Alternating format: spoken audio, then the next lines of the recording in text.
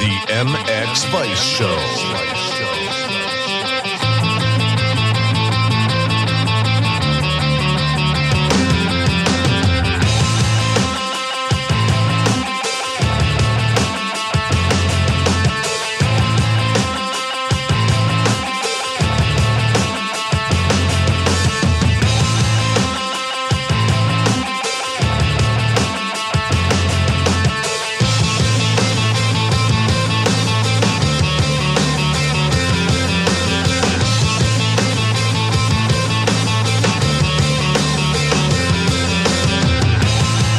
Welcome to episode 99 of the MX Vice Show podcast for Max Anstey number, which is strangely relevant. This is episode 99, as I say, coming to you after the MXGP of Trentino, round 5 of the 2022 FIM Motocross World Championship. We had the same winners, kinda. Geiser's now 4 out of 5, and Vial's now 3 out of 5, so this is really heading in one direction, but we'll break that down, as well as everything else that happened in Italy, because further down the order, there was actually some interesting stuff. This is the MXY Show, and it is presented to you by Fly Racing, Liat, Scott Sports, Rentful, Manscaped, Planet Motor Holidays, Prox Racing Parts, the Supercross Video Pass, MXGP TV, Even Strokes, Asterix Knee Braces, and Armour Nutrition. Coming up, we obviously have Liat Ask Vice Anything with your pressing questions, the Planet Moto Bombshell of the Week, and more. This is part 1, and part 1 is presented to you by the Fly Racing Formula Helmet. Fly Racing has redefined expectations in safety and performance with a Formula Helmet. Tested on the most advanced equipment in the world, the Formula Helmet's overall performance is best in class in both high-velocity crashes as well as rotational and low-speed impacts. Featuring Rheon technology, Conehead EPS, and a 12K carbon shell, the Formula's Advanced Impact System, AIS, introduced a new approach to both protection and weight reduction. Weighing only 1290 grams, we believe the Formula to be the perfect combination of industry-leading innovation and ultra-lightweight design. Simply put, the Formula Helmet has changed the game. Isaac Gifting, Conrad Muse, Rick Elzinger, Max Anstey, Shane McElrath, or maybe not so much anymore, Justin Brayton, and more put faith in the Fly Racing Formula Helmet, as well as Fly Racing gear and everything else that they have going on at WPS. I'm Lewis Phillips, your host, and with me, he's made it to episode 99, it's James Burfield. Hey, Lewis. Yes, 99, hey. I was about to tap out at 3. We were still trying to get a host. I know that's kind of old now, we talk about it all the time, but I can't believe I've made it to 99. Like you say, the Max Anstey episode. So, funny thing... It's actually not the Max Anstey episode, because that would have been 34. It's the Jorge Zaragoza episode. I guess so, yeah. Didn't he ride the weekend, or was that Portugal, wasn't it? No, he wasn't there at the weekend. Oh, he was number 99, so... There we go. Funny thing happened to me yesterday, which I thought it would make you smile. I picked up the Even Strokes phone because I was in the warehouse and was like, good morning, Even Strokes. And straight away... Wait, sorry, you actually answer the phone like that, like you're in a call centre? Yeah. So I'm definitely going to call that number. Oh, no, please. No, because this is not funny, because like everybody's going to call now. But this was... So basically, I picked up the phone, good morning, Even Strokes, and straight away someone on the other end said, oh my God, I'm on the podcast show. That's because you've got a very distinct, stupid voice. God, that's harsh. Yeah, well, you know. Why stupid? Oh I don't know. It was the most politically correct word I could come up with. Who touched you this morning? How are you doing? Good? Yes, I'm good. Yeah, real good. Yeah. Buzzing, actually. It's the British Championship again this weekend.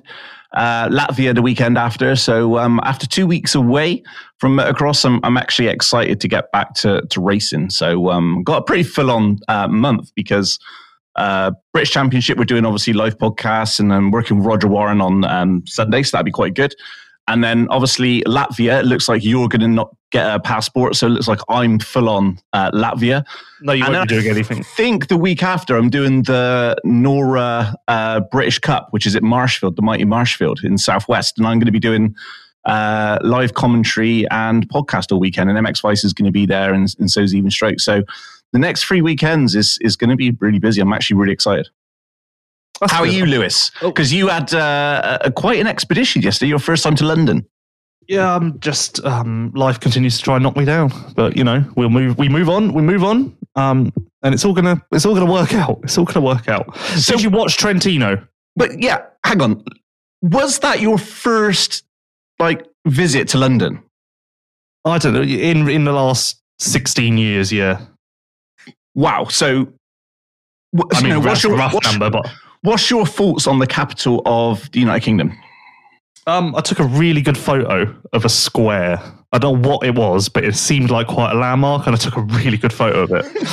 Because you called me yesterday and said, "Hi, I'm at Buckingham Palace." Yeah, I just randomly ended up outside Buckingham Palace.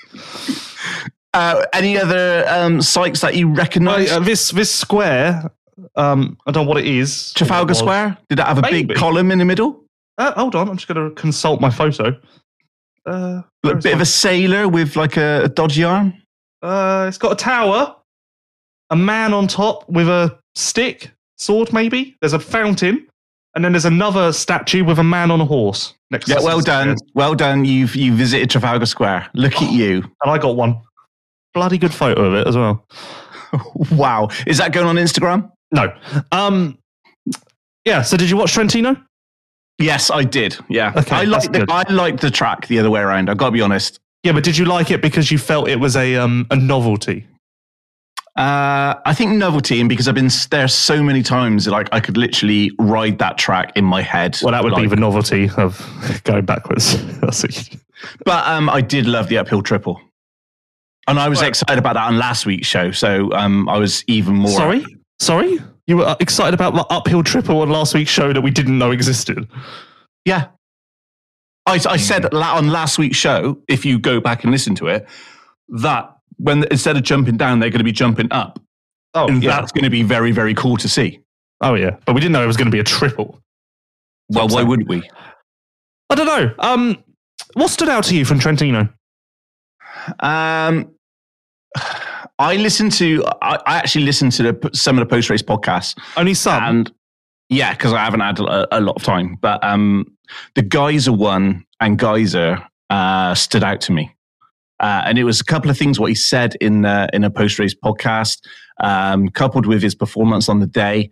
And he stood out to me. I know he obviously won, but and it was his first 1-1 of the year. But it was just how he went about business. And it's like, I felt it came across like, I've got this. Like, I'm in control of this now, and this title's mine. Yeah, I don't think his confidence has ever been this high and he's ever been this comfortable. I think he sits on the starting line every time, looks left, looks right, and thinks to himself, I've got every single one of these riders covered. Yeah, and that's what I took from that performance the weekend, and also from listening to him on a post-race podcast. And that is, that's dangerous to everybody else, because he's properly in his comfort zone. He's literally got his slippers on, his dressing gown. He's that relaxed. I would say that if I'm Prado, I'm looking to disrupt that momentum and confidence and make him fear me ASAP.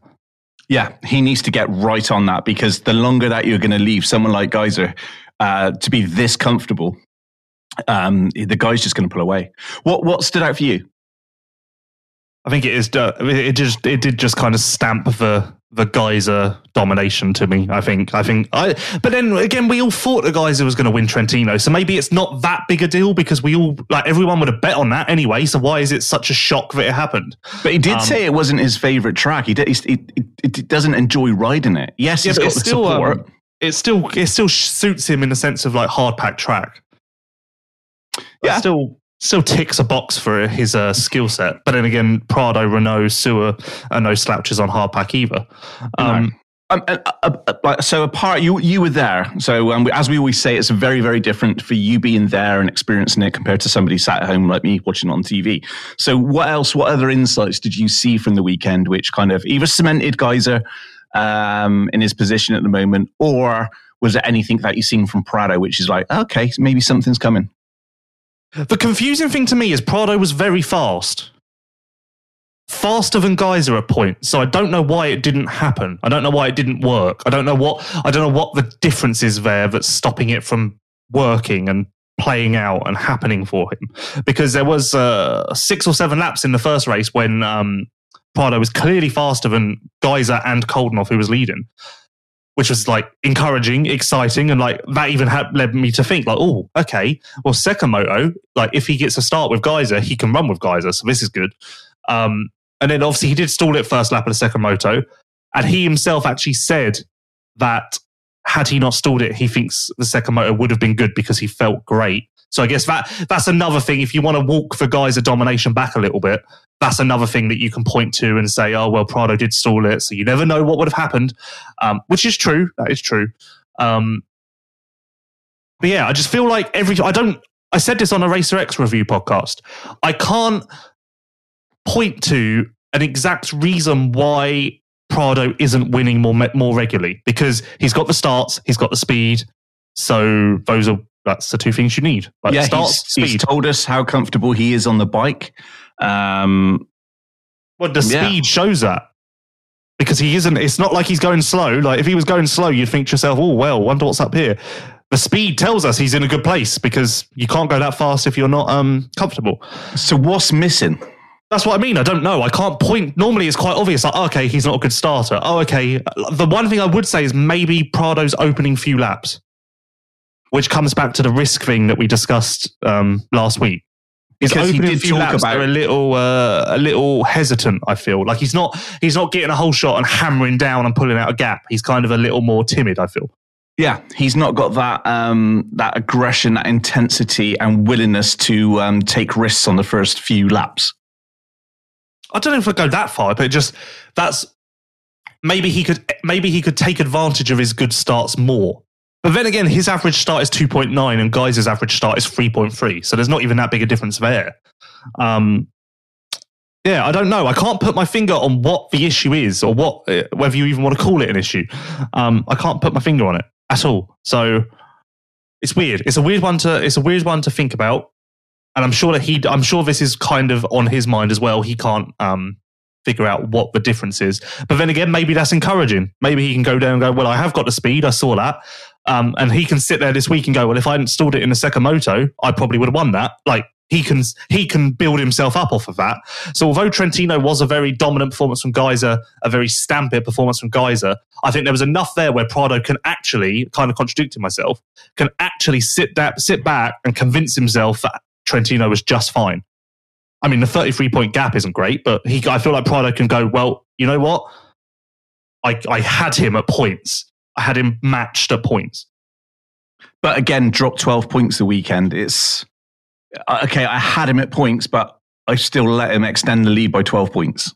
Oh yeah, but I'm saying as a rider, they convince themselves of the positives, don't they? So I'm saying that there are the positives there that Prado can cling to stop himself from getting too bummed out.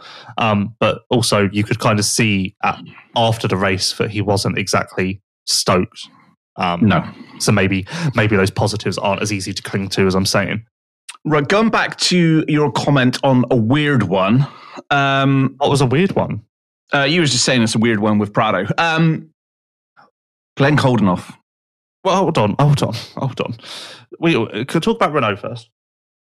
Well, can we not talk about that first race performance by Koldenhoff? If you like. It's not weird though, because that is how good he is. Like, it's only weird. The weird thing is that he's managed to do a similar performance 2 weeks in a row, because obviously he hasn't really managed that on a Yamaha. But he is that good, and it's actually I wouldn't even say it's weird at all. Yeah, it's actually super encouraging, because maybe, just maybe, he's actually found some stability with a bike, with a team, and everything, and he can now be the normal Glenn Koldenhoff just in time for his stock to rise for silly season, which actually may not be a coincidence. Okay, let's go back to Renault, his teammate, because again, another solid performance the weekend. Yeah, I don't know how I feel about Renault still. Well, put it like this. When we were talking about contenders coming into the season, you were very, very high on Prado, as we all were, because, obviously Caroli retiring, Jeffrey injured. This was Prado's year to kind of grab it and run with it and put some pressure on Tim. Did we see Renault coming in and not only running with Prado, but, literally, beating him, race to race. I don't think you can. I don't think you're talking in a way that says Renault is on Prado's level, and I don't think that's the case.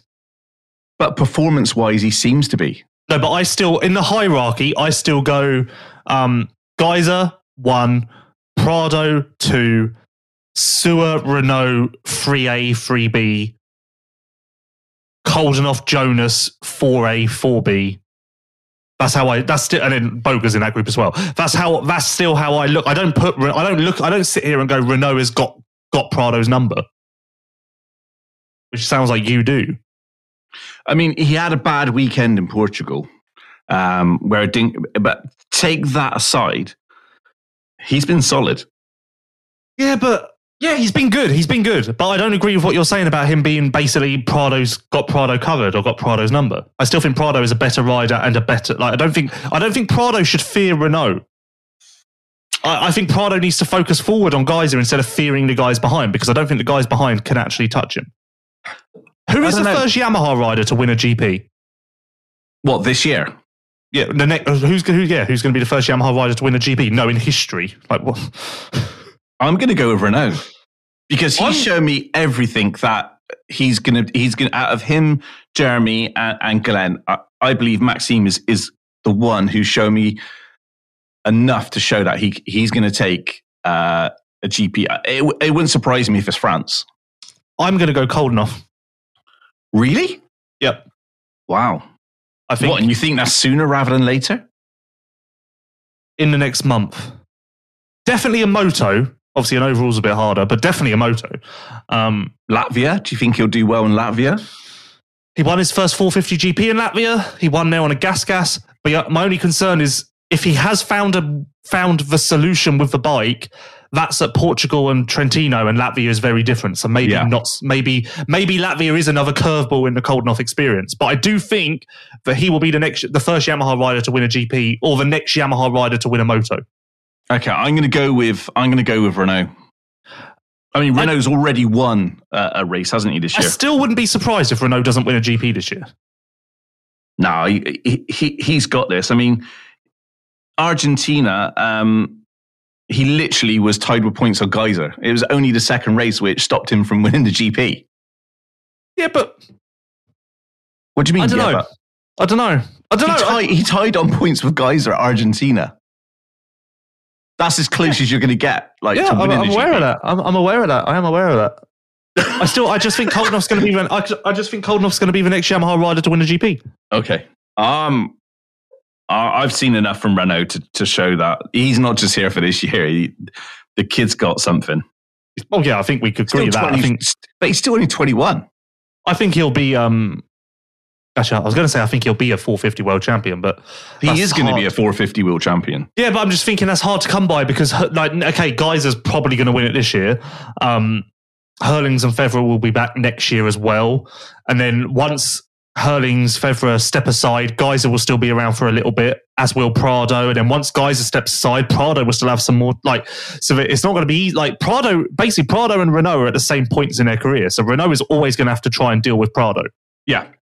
So it's not going to be easy. It's not like he has to wait a couple of years and the current stars are going to step aside. Sewer will be around for a while longer. They are the same age as well, aren't they? Renault and Prado. Yeah, I'm pretty sure. Yeah. Do you think Renault is better than Sewer? No, I think Jeremy has. I think Jeremy has had. Obviously the concussion was a big thing. He's had a couple of little crashes and a big crash. It doesn't seem to be going right for him, or he doesn't seem to be catching those breaks. But I do believe that he's going to have a run at some point of solid 3 to 4 back to back, very very good rides. And I don't think it's far off because it was a really good comeback in Trentino, given that he didn't even know where he actually gave. He doesn't even know where one of his Argentina shirts has gone. So still doesn't. No, still doesn't. The one thing I will say about Renault is forget what we were talking 5 episodes ago, where we're saying about literally the pre-season race ruined it. if we didn't have that preseason race and he had come in and he's third in the championship, had a wobbly at Portugal, yes, but third in the championship and has taken a race win already.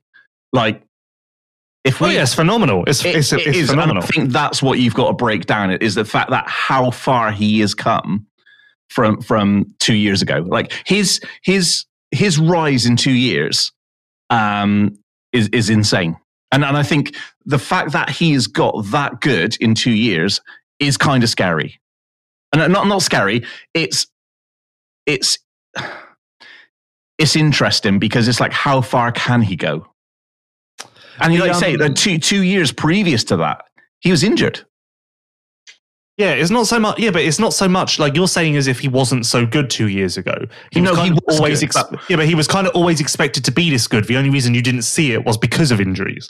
So it's not like so you could argue that without the injuries, he always would have been on this level and this wouldn't be surprising. But the injuries stopped us from seeing that for so many years that it makes this more of a shock. But then maybe that's, I've said it many times. I don't feel shocked. Like I know I didn't call this. I thought it'd be a 4th to 8th place guy. But I still don't feel shocked. And I think it is because deep down, I know that actually Renault was probably this good all along. Yeah, but there's being this good, and then there's going out and doing what he's doing. And I think that's the impressive thing, is that we know what he's capable of, and people around him know what he's capable of. But to be able to go out and do it, that's a different matter. And I think that's the thing which we're all impressed with, is the fact that we know he's good, but he's actually showing us how good. And I think the Argentina performance, says everything. Renault and Sewer are under contracts until the end of next year, I believe. Sewer definitely. I think Renault too. Actually, I'm certain Renault too. Come the end of next year, based on what you know now, who are you offering a bigger contract to, Renault or Sewer? Well, at the moment, if you're basing it on now, your odds are going to be on Renault. Because you're going to be looking at performances. But if you're looking at history, then is he 3 or 4 time vice world champion, Jeremy? 4. 4. He's probably going to be 2nd or 3rd this year as well. Yeah, so if you want a solid guy who's going to be there and thereabouts, I think last year was a really good opportunity for him to have... was it last year or was it the year before? When was the injury-plagued year? That was the year before, wasn't it? That wasn't last year. Last year was amazing. No, last year was amazing, yeah. So it was the year before, I think. And it just didn't go right for him. And that was a really good opportunity to have took that world champion. I don't know, it's so hard. I mean, if you're Yamaha, if you're in Yamaha, you're a great place, aren't you? Because you've got 2 riders who are capable of race wins. I mean, if you're Yamaha, are you actually looking at anybody else? Yeah, to be honest, I think that at the end of this year, Yamaha will go down to a 2-man team, which will be Renault and Sewer. And Kolnoff's contract up, and I don't think they'll fill that seat. No, and why would they? I mean, at the moment, they've got 2 very capable riders of challenging for a championship. Why would you look elsewhere? Well, the only thing is whether Gertz is going to go up, but Gertz is completely out of contract at the end of this year, so he's not tied to Yamaha in any way. No. They have already had one conversation about next year. So it is going on. Like, silly season started. 1 factory contract's already been signed for next year. A new one. Oh, wow. So it's started. It's underway. It's definitely... That's a little bit early because usually it's around really. June, July. It's not that... yeah, but it only is a little bit started. Not fully... Like, some teams haven't even thought about it, but there are... Like, a factory deal was signed in Trentino. That's cool. A big one, too. Really? Years, I think. Can you say manufacturer? No. Color? No. Yeah, but yeah, it started. And as always, very interested to see where Kolnoff goes. That's going to be the biggest story of silly season, I think.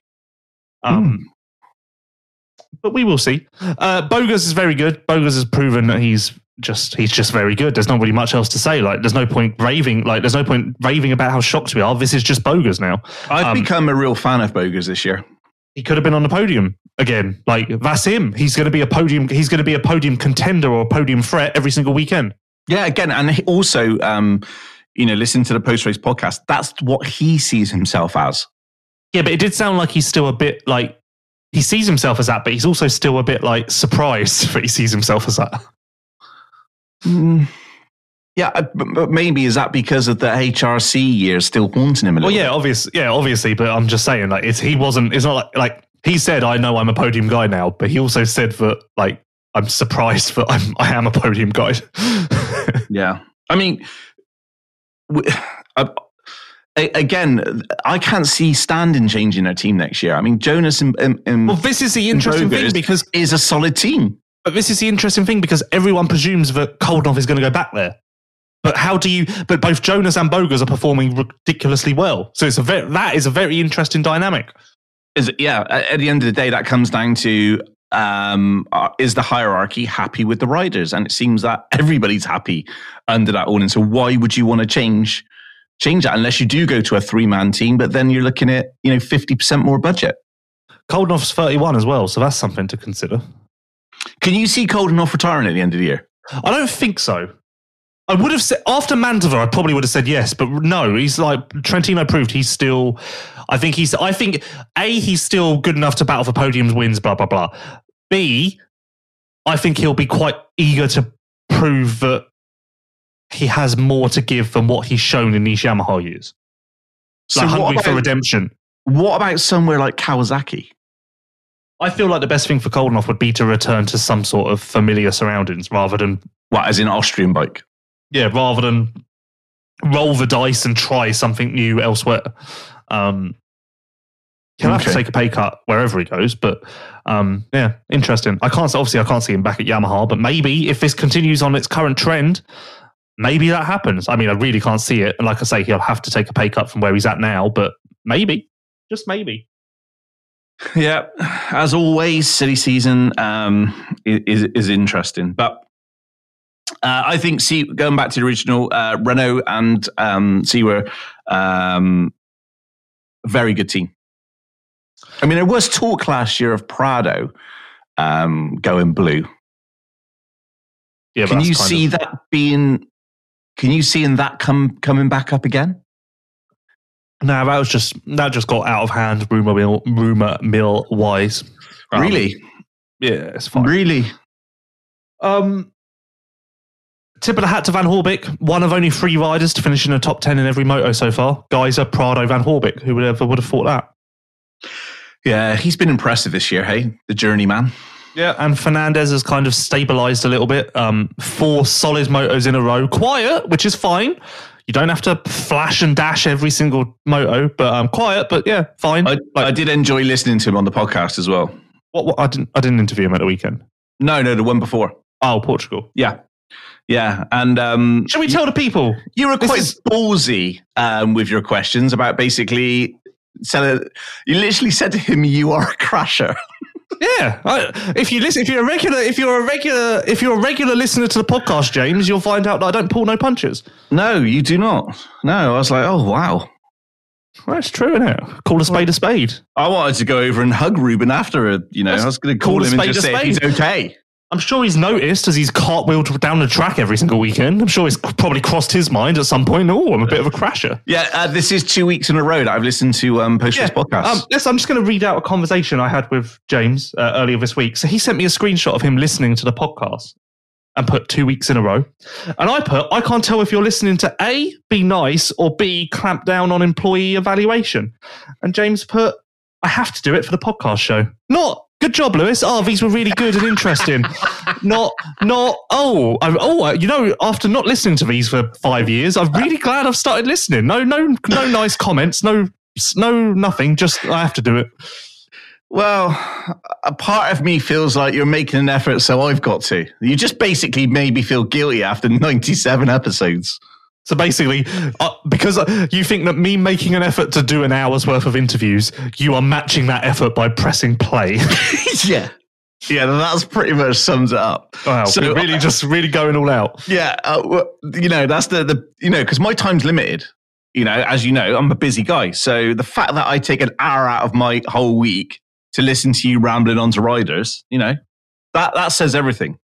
What, you think I ramble on? But you ramble on, and then you ramble on, you interrupt them, and then you basically tell them how shit they are. Great. Really, really just boosted employee.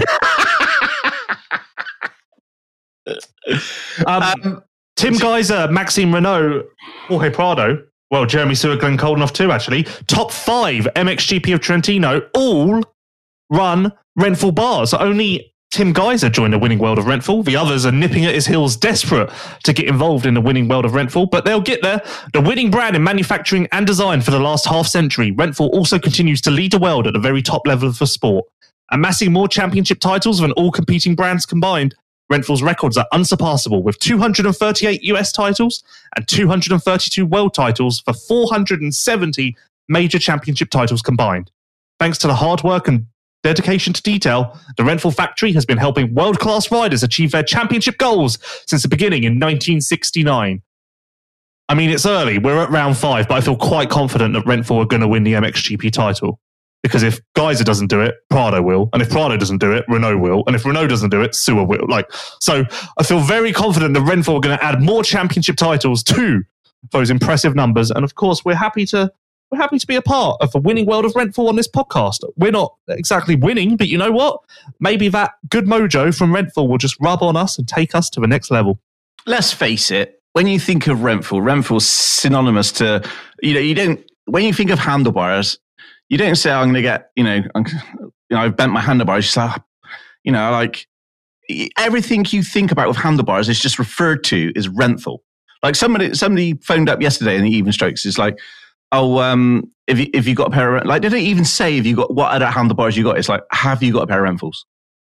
Like, yeah, I don't think I ever used anything other than Renthal. It's just like they own that market. Like, I'm sorry to everybody else, but you have a lot of catching up to do, because they are literally the pioneers of that bar. Handlebars are Renthals. It's like if you think of the vacuum, Hoover. It's exactly the same. I need a new pair of Renthals.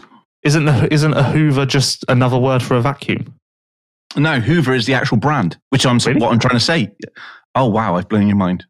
I thought Hoover was just a Hoover. No, Hoover is a brand. Are you sure you're not thinking of Henry? No. Henry the Hoover? No.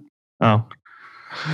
Another Renthal rider, Mitch Evans. Very encouraging race, very encouraging weekend. Got some clean air up front, got to experience that top 5 pace for the first time since his return, which is valuable. That would serve him well in the future. I was very impressed with how he held his own at the front, both in Moto 1 and the qualifying race. And another massive step forward.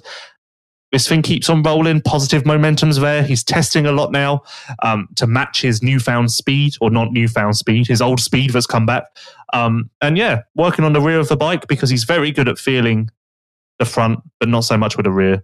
And that should only help him moving forward. So do you know what I like about Mitch? I spoke to him the first 2 GPs, and he was pretty down about, he's like spent a lot of time away from racing.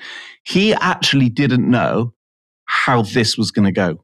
Like, he genuinely didn't know how the wrist was going to hold up, whether this would be his last year racing, whether he would be able to hold on. The fact that he is improving week to week, and not just improving, but like running up front. I am so pleased for him, because like talking to him at the start of the year, he genuinely didn't know if he'd be racing again. The fact that he's literally where he is now after only 5 rounds is incredible. It's incredible that you don't know how many races there's been. Well, it's just a handful, isn't it? Welcome to the MX5 show, where we are a handful of rounds in. I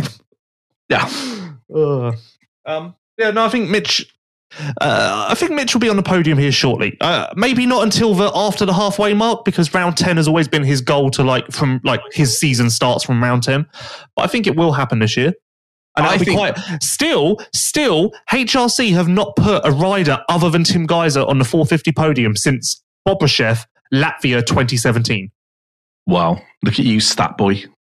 HRC have not managed to get their second rider on the podium in 5 years. All of their podiums, obviously all of their wins by virtue, to all come from Tim Geiser. So really mental. They obviously had a podium with Van Horbik in Argentina in 2019, but he was on a privateer team and he would tell you until he's blue in the face about how much Honda support he had. So I don't think we can count that. Ben Watson. Do you know what? I was goddamn relieved to see that 6th place. Relieved. Did you listen to his interview? Well, I had to turn it off after a minute because I was nearly going to commit suicide. That's what I aim to do. Something I shouldn't joke about because suicide is very, very serious. And if people out there are contemplating it, then obviously reach out to somebody. But after listening to that podcast, I was like, oh my God. Did you actually turn it off for that, like, because it was bumming you out? No, I got to Marshfield. Oh. I had to do some filming in the week. So I literally was listening to Ben. It really put me in a great mood for the day. Oh my God, it sounds horrific. What the hell has he been through? What can he tell us? I feel like he told us everything, didn't he? Well, he's like, I've gone through some stuff which I can't, I don't want to talk about. He literally did not say that at any point in the interview. He literally spoke right at the start. Yeah, and then proceeded to tell everything. I'm pretty sure when he said going through some stuff, I'm pretty sure that was him saying, I'm not going to tell you about my illness. And then he decided 2 minutes later to tell us about his illness. Well, I haven't got to that part. I clicked off at that part. So I haven't. You listened to one sentence. You listened to one sentence. Yeah, and I was like, oh wow. Okay, well then, for those of you who James... I didn't realise the story was going to get better. So he's got chronic pneumonia in his lungs. He had COVID. Holy shit. In December. He had COVID in December, got over the illness, but was coughing for like 6 weeks afterwards, like couldn't shake that part. And he's got some sort of like pneumonia lingering. He's basically got what Sewer had last year. So we need to link Sewer and Ben together. I feel like I'm the person to do that. Because Sewer actually found some sort of magic medicine last year. If you look at Sewer's results, after Turkey, it randomly got better. And it's because he found some sort of magic medicine. Magic mushrooms. So, Swiss magic mushrooms. No, it is a Swiss doctor is the way to. There is a Swiss doctor who sees to quite a few riders around the world. Who sees to quite a few riders? Yeah. Okay. That's a thing. He sees to quite a few riders. Yeah. Okay. Sees to. Okay. What? Nothing. So Ben reckons it'll be 2 months until that's completely out of his system, and he's 100%. But wow, he did not blame that. He did not say like the illness is why I'm struggling. It is obviously a part, and he said that the illness is leading to him having no go, no fight, no intensity. But he didn't like. It's not like he was putting 100% of the blame on that. 50% of the blame also went on. Basically, there's 15. There's 50. No, you'll hear that in the interview. Skip to the last question because I tried to lighten the mood with the Strybos question. Oh, I like where you're going with this. Yeah. And well done. You made me lose my train of thought. So 50% is the illness. 50% is also the fact that he's the only rider in this Kawasaki greenhouse. There are 15 people at each GP just for him, and it's heavy. As he said many times, it's heavy. He said that he sat in his hotel room on Saturday night after Trentino qualifying, sat in his hotel room alone, sort of staring into space, just thinking, what the hell is like this? He said at one point that if it wasn't for Strybos being like in his corner, he would have told the team already that he's not racing. Holy shit. Yeah, you should probably listen to this interview. So it sounds like a Hollywood movie. So it's going to get better. It's good that he's got a result to cling to. It's going to get better. I really think that Kawasaki need to put Strybos on that second bike just to sort of like, spread out the attention a little bit. So latest rumor is that Broramé may be coming back, but there is concerns because Broramé isn't even finishing on the podium in the French Championship. So I'm not sure if that will happen, but that's the latest rumor. Kawasaki have contacted another rider to come and do GPs as a fill-in, but that's not going to happen, I don't think. Oh.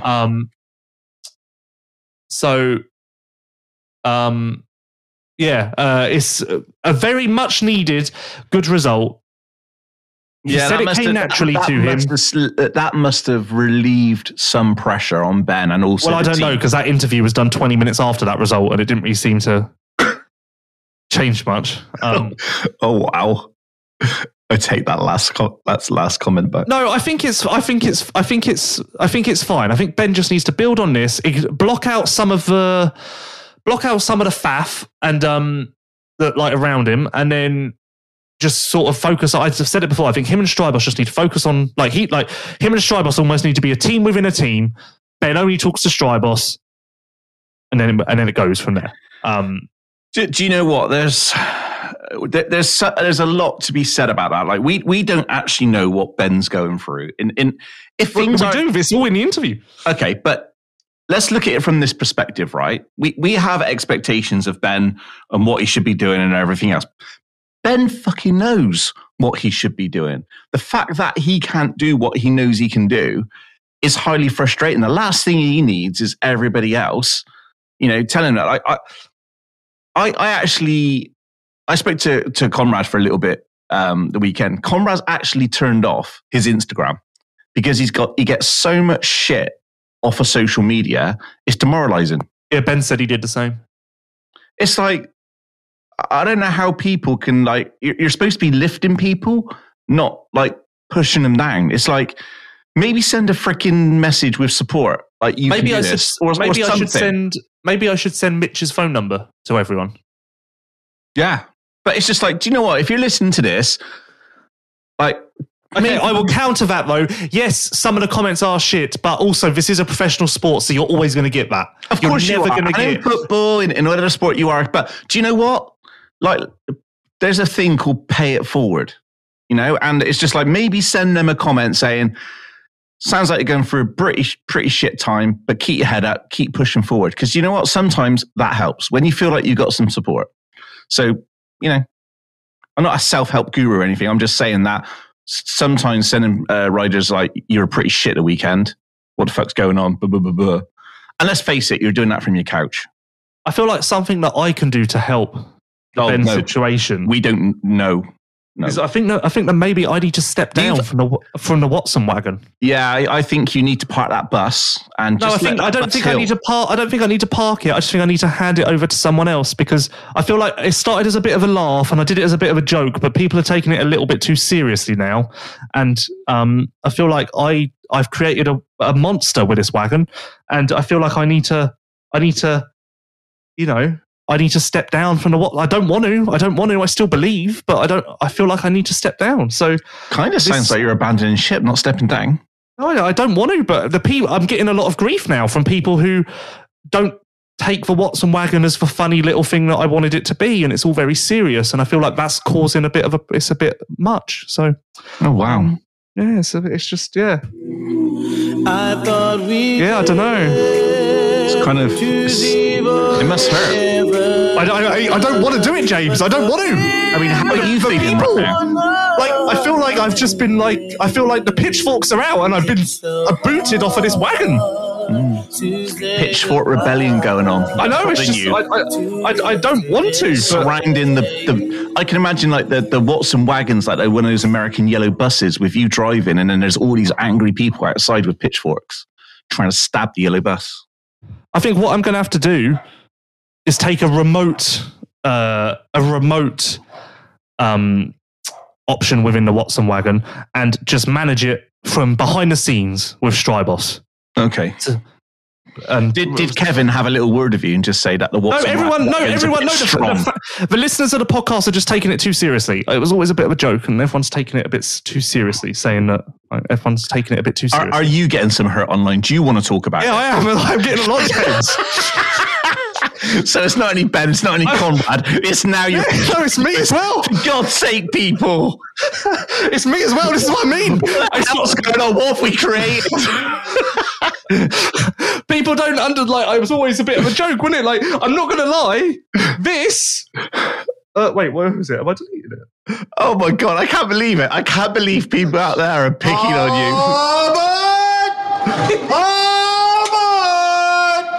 That was a fun time we had. It was a bit of a joke. That was not a serious thing. Listening to that just seems such a long time ago. I know. Maybe we should do some. What else have I got? Remember this?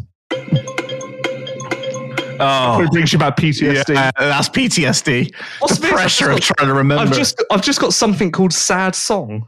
Oh, I remember that. Oh yeah. Yeah, that was it. I reckon we should for 100. I think we need to have Army Smarter Than a Birth. No, it is coming back. I've got questions ready.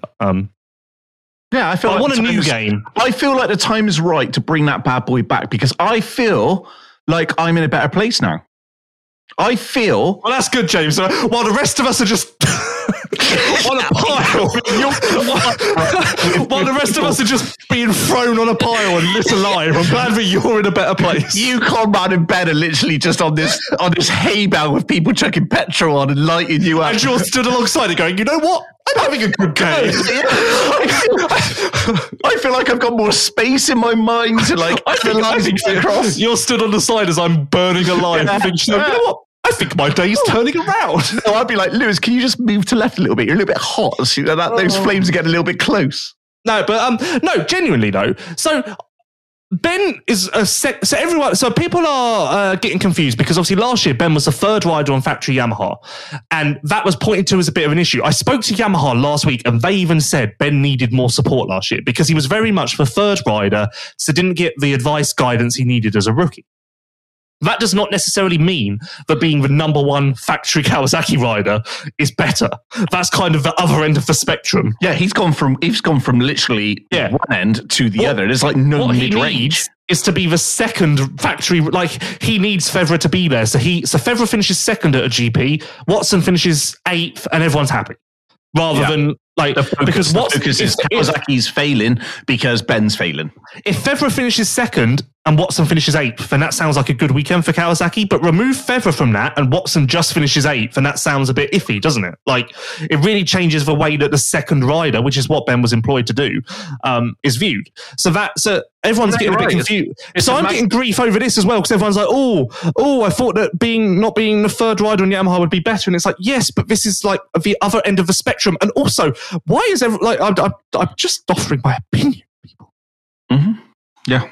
But burn away. Anyway, I'll never say the words Watson Wagon again. I'll say it behind the scenes. I'll be there every week and I'll be feverishly texting Strybos to figure out how we can be better. But I will not, I have to step down. I think this is kind of good in a wagon. For the good in a wagon. I think it's sad that it's kind of... Well, I'm like Boris Johnson. I've been forced to resign. You're referring to yourself as Boris Johnson. Have you been having some parties in Worth? At a Kawasaki tent. Yeah, Kawasaki tent, yeah. We are not amused. No, but no. All fun and games. Tom Cock. Whatever you're into. Is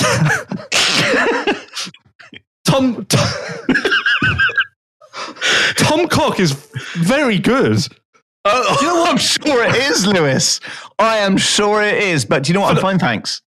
That is how you say his name. But for the purpose of this, I will say his name the wrong way. Just put Tom Koch on the end of Tom. Tom Koch is he is really Tom Koch is really turned into something. Oh, he's gone from cock to Koch. I told you for the purpose of this conversation. Okay. 12th overall at Trentino. He's made more passes than anyone else in MXGP this year now. 35 to Mitch Evans' 34. So he's taken that mantle off of Mitch, which proves that, okay, obviously Tom isn't starting near the front, but he's moving forward, which proves he isn't just starting 19th and finishing 19th. That makes his results even more impressive. There's some consistency there. This isn't a flash in the pan. Look at last year, and his results from Trentino were better than any other round. So there is that. But Tom's been impressive through the first 4 rounds, and I've noticed that. And so I thought it was about time that we gave him his due. Really impressive. And I think, do you start looking at Tom if you're a team like Gebbon or Marchetti or what about someone like JWR? No, I think Tom's above that. Really? Well, he's knocking on the door for a top 10. Okay. I would have thought what team's he on at the moment? Kozak KTM. Okay. That's your version of, I don't know what that is. Well, no, they're a German-based team, aren't they? Don't they do the ADAC as well? I don't know. Okay, sorry. I thought you were a stat boy. That's not a stat. I could tell you that he's made more passes than anyone else. Brilliant. Thanks for bringing that. So basically, all you wanted to do was get in that. His name's Tom Cock, and he's done a load of passes. No, and that he's riding bloody well and exceeding expectations, and I thought he deserved to be talked about on this podcast. Anyway, he does. So, but I just don't agree with you. I think that somewhere like JWR and stuff like that, JWR need a rider which they can kind of. They've had some really bad. I suggested on Sunday that JWR talk to him for a fill-in. Did you now? Yeah. So I doubt it'll happen because he's with Kozak, but I suggested it. So no, that's a solid suggestion because they just need a little bit of a break. Hey, I spoke to Johan last weekend when he was in Trentino. What, you rung? No, he rang a team in Trentino. No, he rang me. Oh, is that because he wanted to talk to me? Yes, because he wanted to talk to you. We can't really say on this podcast show, can we? Well, no, he wanted to talk to me about Max Anstey. Yeah. But that isn't anything that's happening because... No. But I think that what's interesting there with JWR is they want to progress. They actually want a good rider on that team to support and push. They just haven't had the luck. Anyway, I spoke to Johan at length. He's willing to invest in the right person. Weren't you at your daughter's birthday? Yeah, but you always work, don't you? Always work. I don't know if I'd call this work. Yeah, but anyway, you would be surprised at the phone calls I get, Lewis. Anyway, Calvin Vlandrin crashed out second moto really bad, horrific crash. Cannot believe he's okay. That's a miracle, literally a miracle. Sixth in the first moto was really good as well. So it's definitely it's a real shame because he looked really good in Moto 1. Hey, he was pressuring. Was it the Factory Yam guys he was pressuring in front of him at that point? Well, the Factory Yam guys were fourth and fifth, so yeah. So he looked really, really good. It's a real shame because it looked like he had the track dialed. He's feeling good, but that's just how Motocross bites you in the ass when you least expect it. But glad that he's in one piece. Did you chat to him after? No, he'd literally basically thrown himself off a cliff like 10 minutes before the end of the race.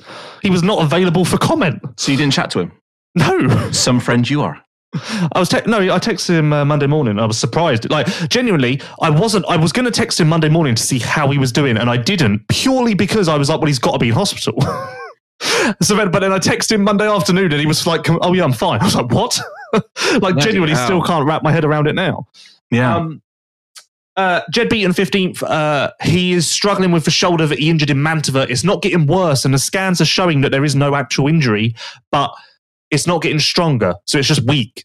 And they can't really figure. It's a bit awkward, and they can't really be figured out. And he's also was sick all of last week, so bit of a rough go for Jed at the moment after such a strong opening round. Yeah, started so well.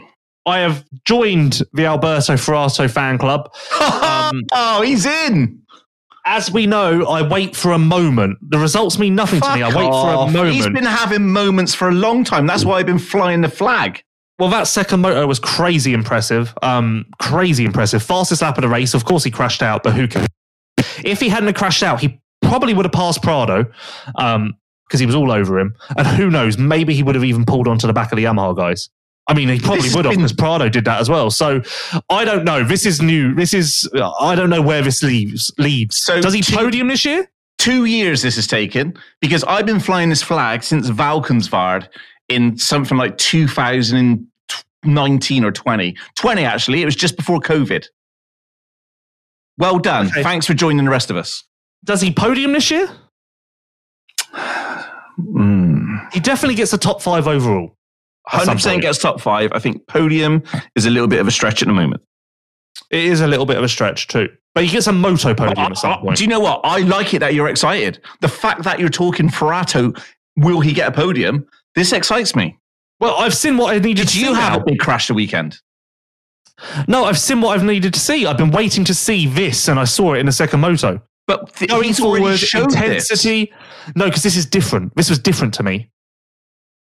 Going forward, intensity, putting the bike wherever he wanted it, not following, all of that. I was like, you know what? I'm on board. I went up, I shook his hand after the race, and I went, congrats. You've convinced me to come aboard. I've joined. So condescending.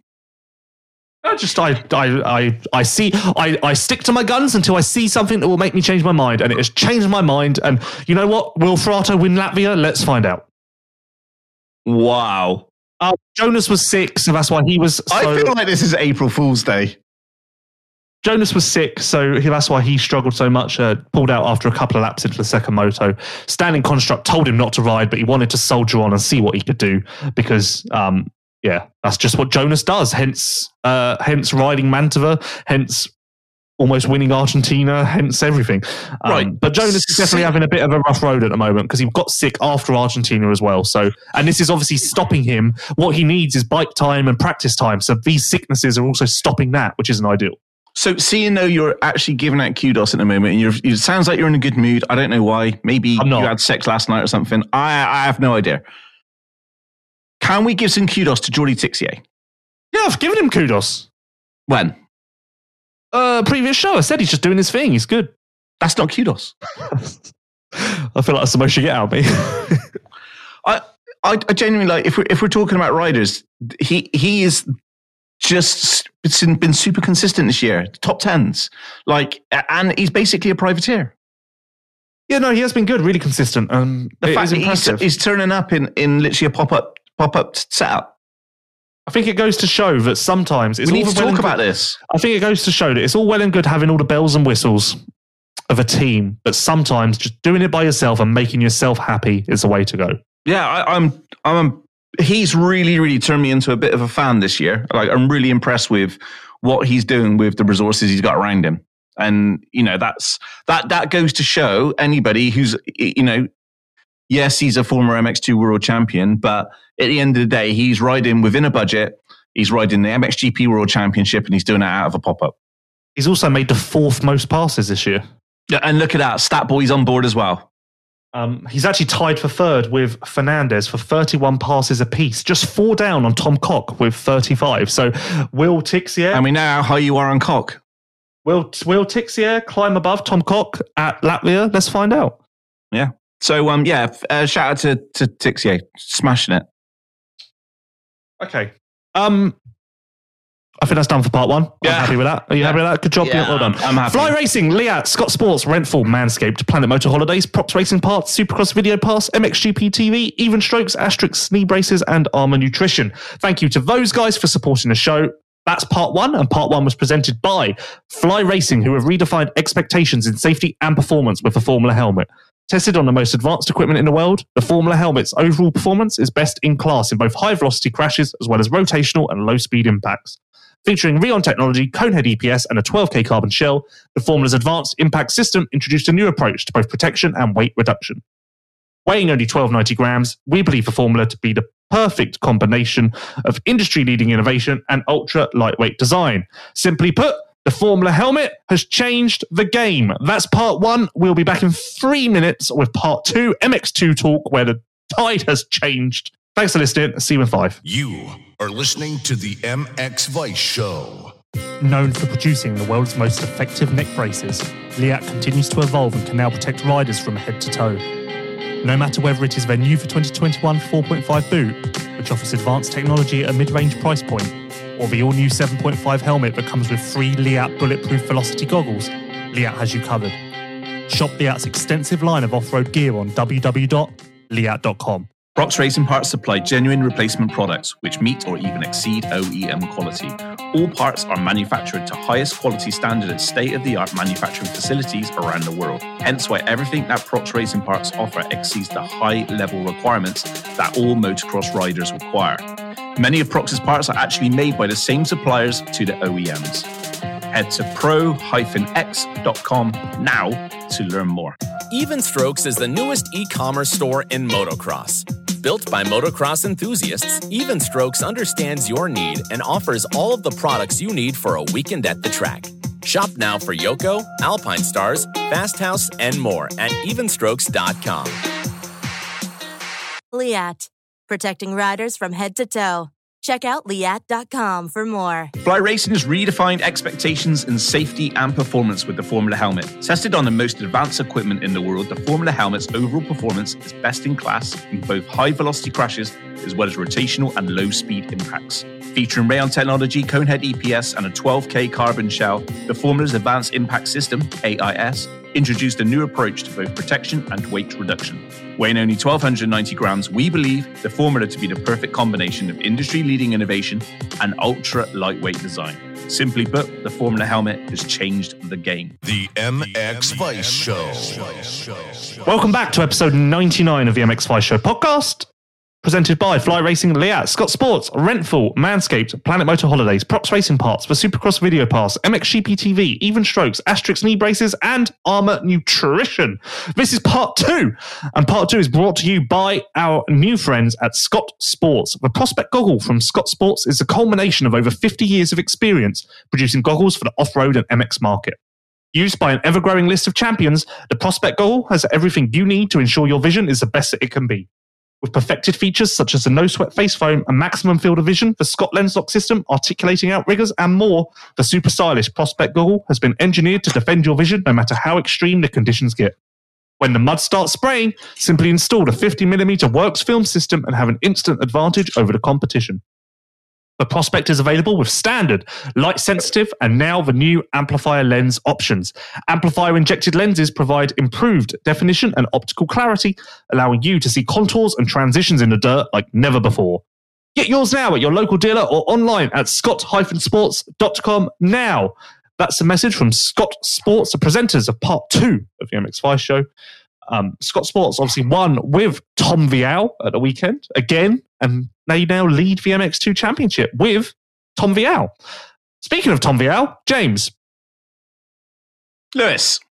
Chances of Tom Vial winning this championship, close to 100%? Do you know what a turnaround, hey? Because I think it was like 2 weeks ago we spoke about how well Gertz is riding. I never went against Vial for the title, though. I never did. Okay, so I was excited from what I seen at Gertz because it felt like he had found this missing link, what had been missing the last couple of years, putting it all together, and he's had a little bit of a wobble. He's not had a wobble. He's just reverted back to his old self. That's what I mean. Yeah, he's had a wobble. You know when you return something to factory settings. Yeah, I believe that someone might have flicked that switch. Look, Vial's looking good. I just think it's great.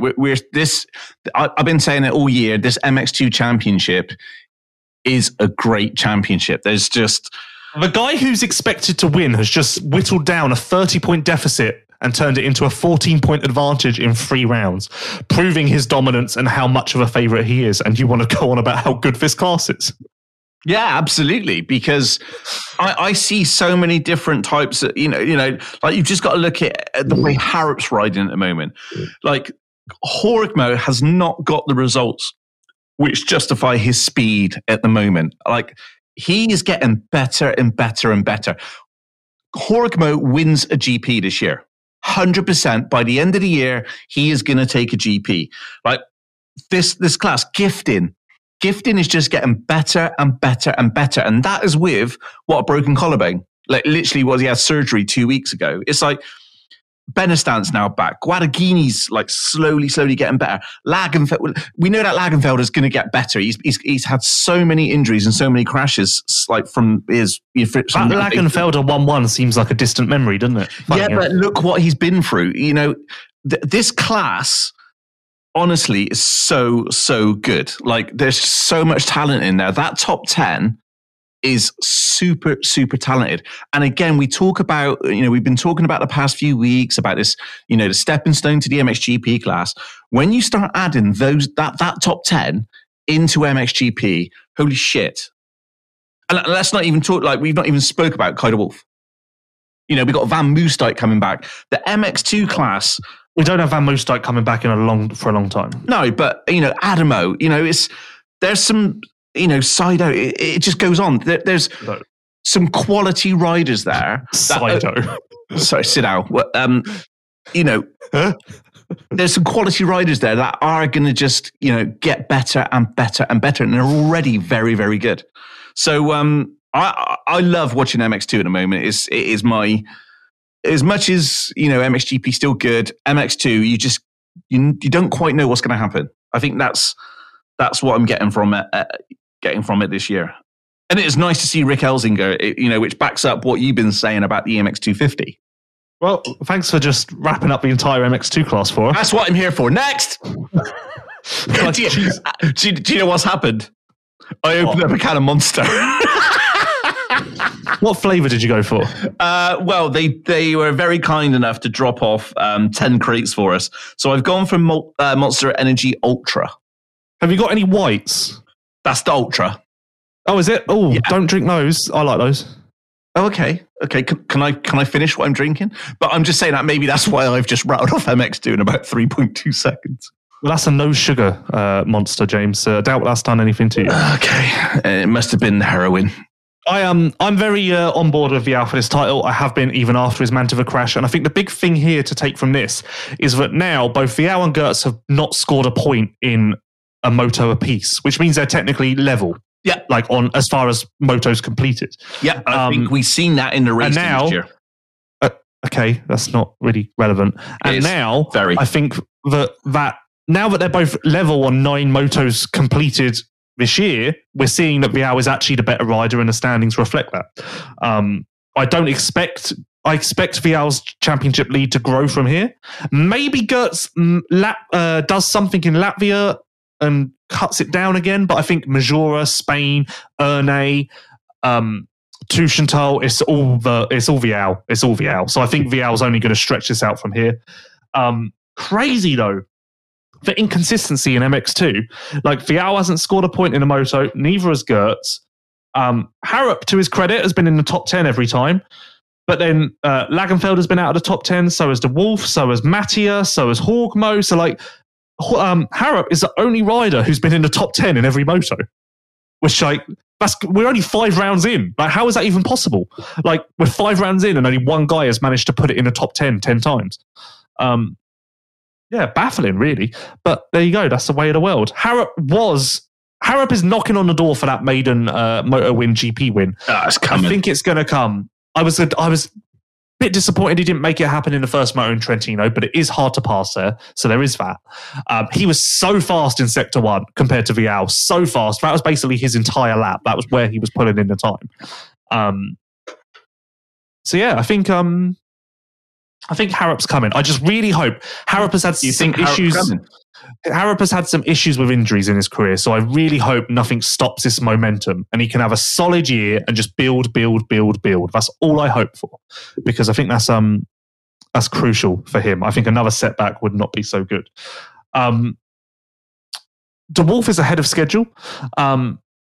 He obviously, like we say, he did knock himself out badly in Argentina. That was only 3 weeks ago. I'm still quite surprised he's even racing now. Like, if you'd asked me 2 weeks ago, I would have said he'd for sure miss Portugal and Trentino. So for him to be on the podium now, not at 100%, is encouraging.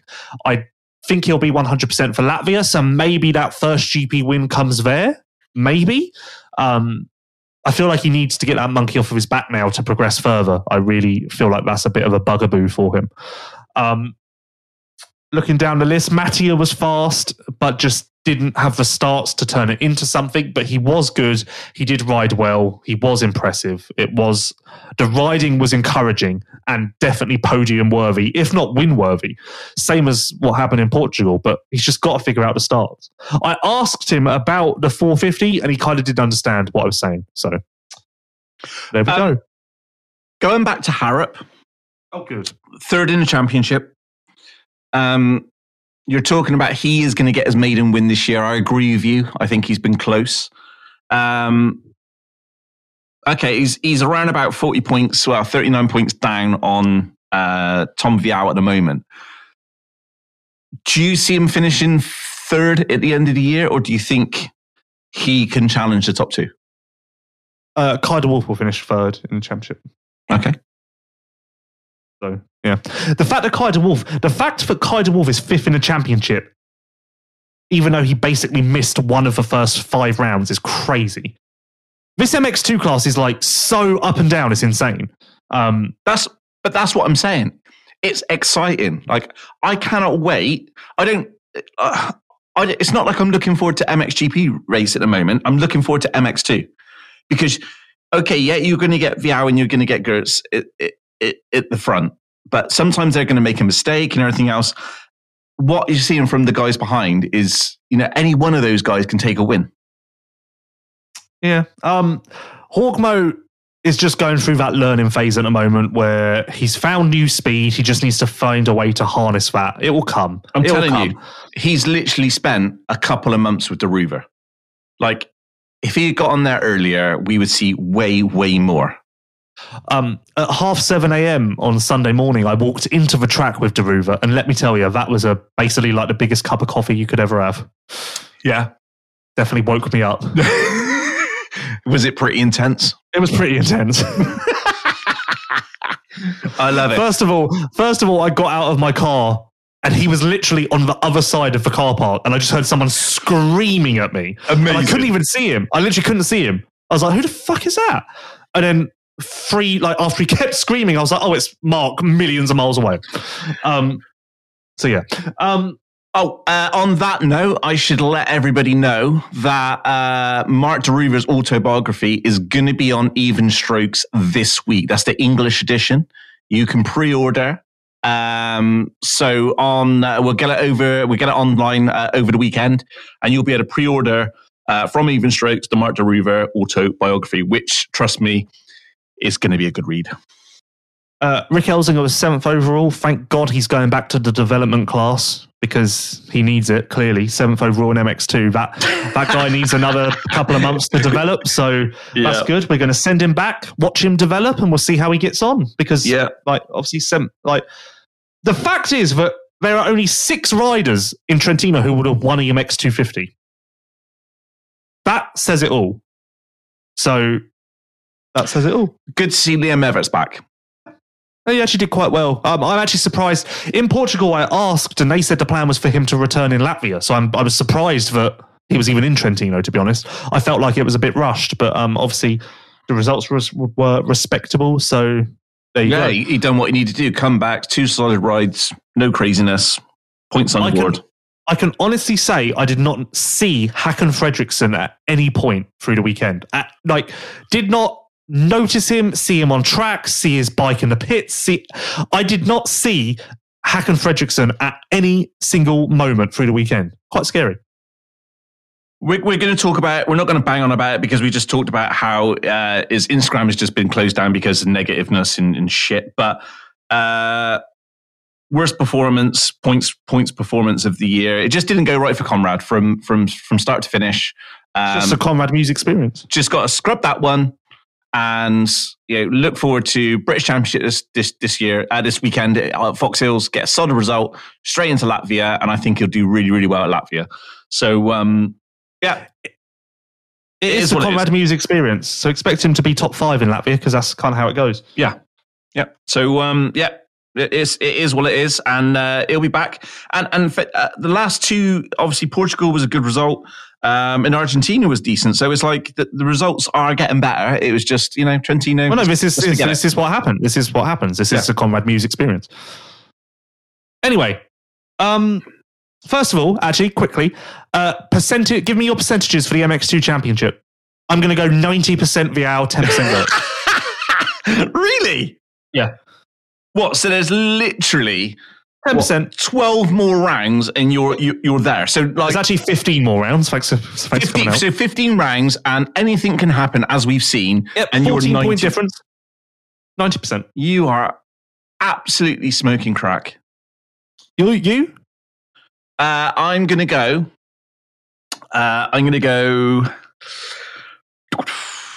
Do you know what? At the end of the day, 15 more rounds and there's only 58 points between Kaider Wolf and Tom Vial. You're mental. Absolutely mental. Anything can happen. I'm going to go. Vial 40, Gertz 30, Kaider Wolf 30. You know what? Tom Vial 90, Gertz 5, De Wolf 5. Well, you actually think that there's a 5% chance of Gertz winning this title? It's not my fault that someone reset him to factory settings. That's not my problem. I was not the person who did that. I was quite happily 50-50 until someone decided to stick the little pin in Gertz and reset him to factory settings. That's not my problem. So he's won 4 out of 10 motos. Yeah, that was incredible. But then someone returned him to factory settings. You're absolutely mental. Like, don't get me wrong. Have you seen Toy Story 3? Don't get me wrong. This is where people struggle, because you say a lot of like sense and then you come out with that. Have you seen Toy Story 3? I'm just going to put a bow on that, and that's your problem. Have you seen Toy Story 3? Yes, I've got kids. Of course I have. When Buzz Lightyear, you've watched Toy Story 3 and you've got no kids is kind of worrying. when Buzz Lightyear becomes Spanish because they press the wrong button. Yeah, that's what's happened to Gertz. It's the best way I can describe it. Is this because of the social media guy? No, we've made steps there. That's really well. Gertz, if Gertz can come out in Latvia and prove to me that this is just a blip, then that's great. But right now, Gertz is spiraling because he's back to his old self. How? One race. It's Italy and Argentina. Mantova and Argentina. 1-1, 1-2. Portugal and Trentino. 9-1, 3 DNF. That is spiraling. Yeah, I mean, 9-1, 3 DNF. You're reading too much into it. What? The thing called the results? Yeah, you're reading too much into it. Okay, anyway, shouldn't have asked that. Moving on. 5 rounds, 5%. You're absolutely mental. Moving on. It's time for...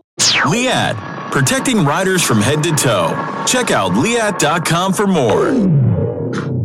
Known for producing the world's most effective neck braces, Leatt continues to evolve year after year.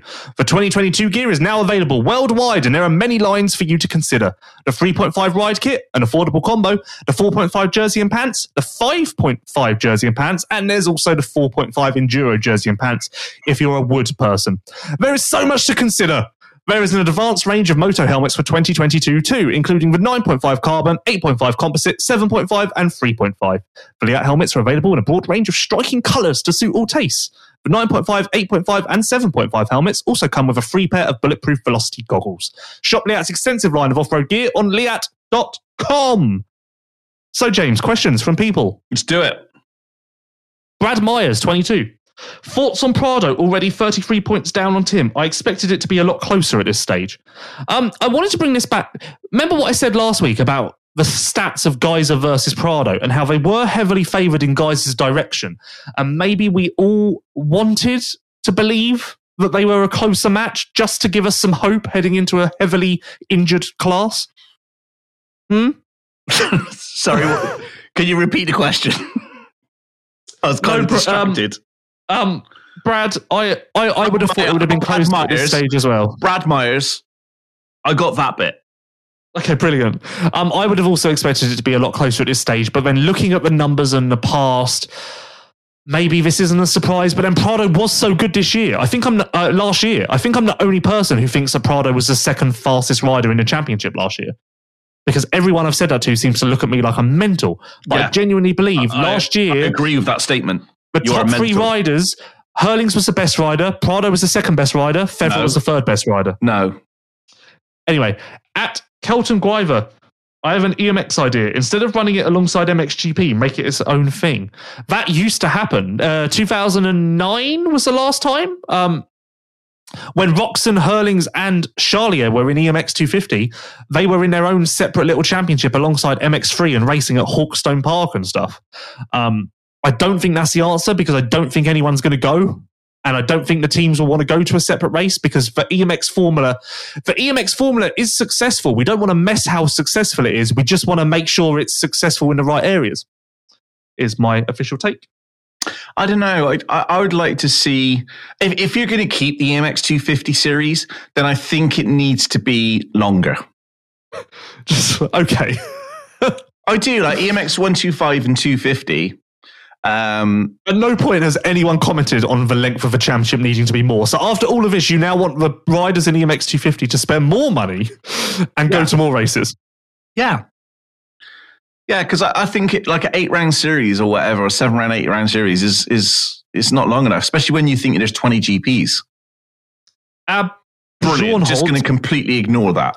At Hab Journalt, who has progressed the most in MX2 and MXGP this year? I will go Ferrato MXGP. I cannot believe you jump on my bandwagon. I don't think it's your bandwagon, but anyway, I will go with Ferrato and MXGP. People, you know that people actually listen to the show. So it's not like I've been talking about this for a long time, and then you turn around and say, I don't think it's your bandwagon. Like, you can't just dismiss something because, like, people listen to this, you know? It's like, and I'm not talking about a couple, thousands of people listen to this podcast show, right? So they know what I've been saying over the last couple of years. You cannot just say... What are you talking about, Willis? That there's no bandwagon. What are you talking about, Willis? MX2 is hard because... Unbelievable. Harrop, Hawkmo, and Gifting is really a tosser. And Lagenfelder. Harrop, Hawkmo, Gifting, Lagenfelder. I don't know how you pick who has progressed the most out of those riders. You'd go Harrop based on current form, but then Lagenfelder won round ones, which kind of makes him the winner, but then lately not so much. Yeah, but that's just injuries. Like, injuries. Well, who has progressed the most, James? Lagenfelder, 1-1 at opening round. Hello. I'd say second Hawkmo, because the fact that he's only been on that bike for a few months, and that's where he is already compared to what he was doing the last couple of years. I guess Harrop has had a podium before, so it's not like this is a new thing for him. No, I mean, what was that? 2019, 20 was it? Yeah, which got third overall at Matterley. So we knew that he was capable of that, and the FNH bike was a good bike. It just didn't work out. But what about MXGP? You just going with Ferrato? Yeah, it's who has progressed the most. It's not a multiple choice thing. Okay. Well, I'm not going to argue with you. It's just... At Edward.G05. Do you think more teams should give fill-in rides when a rider is injured like KTM did? It is funny how fill-in rides have kind of disappeared. But there will be a fill-in rider announced here shortly for a team. Good. So, we like a fill-in rider. Yeah, there should be. I think they're going to start in Latvia, so there should be a fill-in rider announced here shortly. But yeah, it is weird how it's kind of just stopped, the fill-in rider thing. But then again, I'd argue, has it ever really been a thing in GPs? I've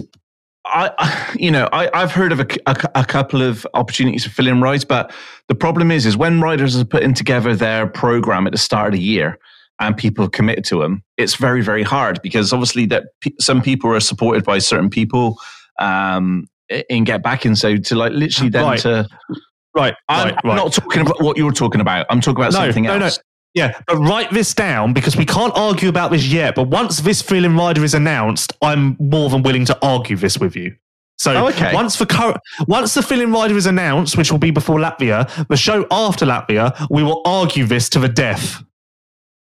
Okay, so basically you're saying that a rider who's going to be filling in has given up everything to... We will meet at dawn.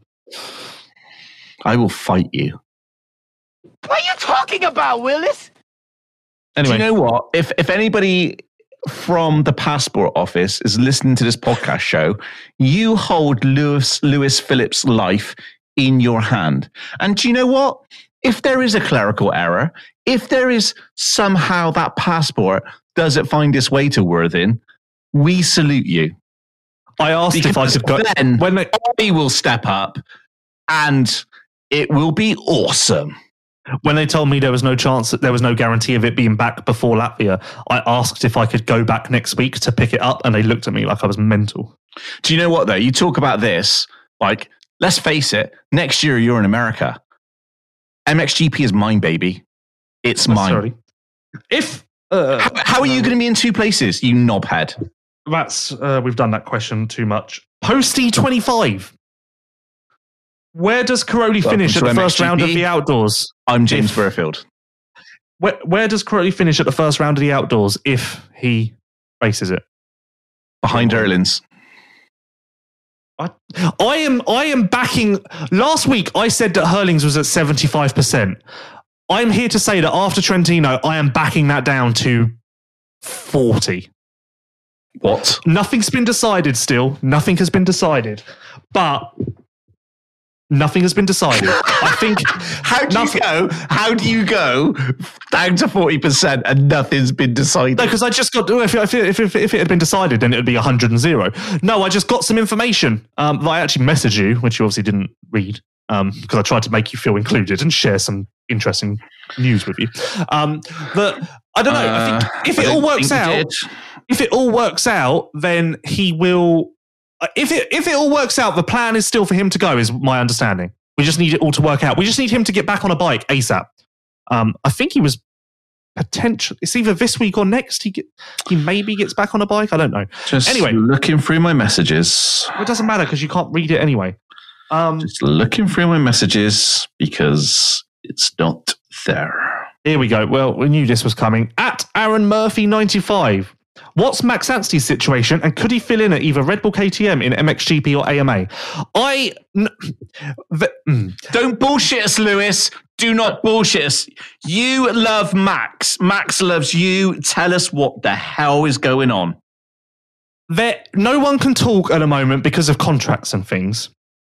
I would just like to report, Lewis, that I have gone through all your 110 messages from the weekend, and there is nothing on there about hurling, so you lied to me.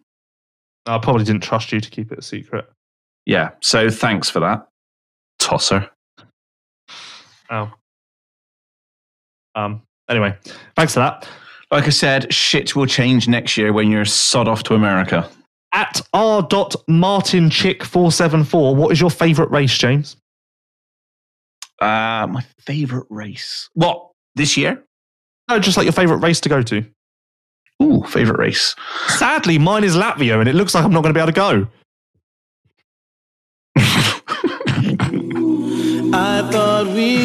What a day that is going to be.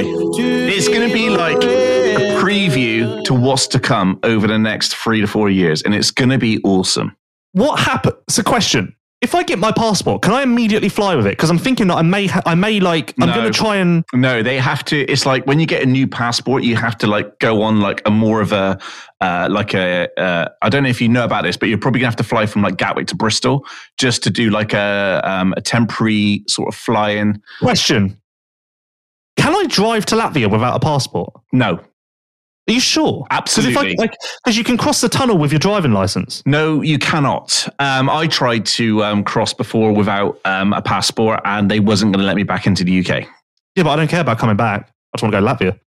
No, the French don't really give a shit, actually, because I actually did go to Belgium to drop off Jentel Martin's bikes once. It's all just croissants and wee-wees over there, isn't it?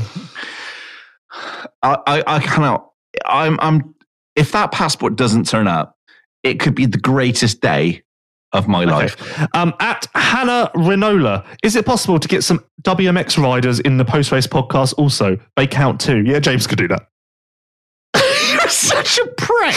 I have no problem, Hannah, with going to interview and do they some weren't in podcasts. Trentino, so I couldn't. I wanted to, but they weren't in Trentino. Have you ever interviewed a girl?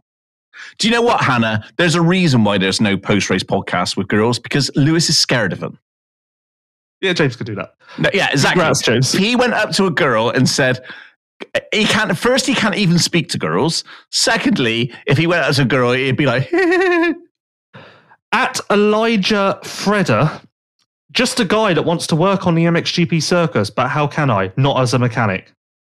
Well, it depends what your skills are. Like are you a timing guy? Are you a builder? Are you a cleanup guy? Are you happy to wash the toilets? Like media guy? Yeah, give us more information, Elijah. Tell us your skill set.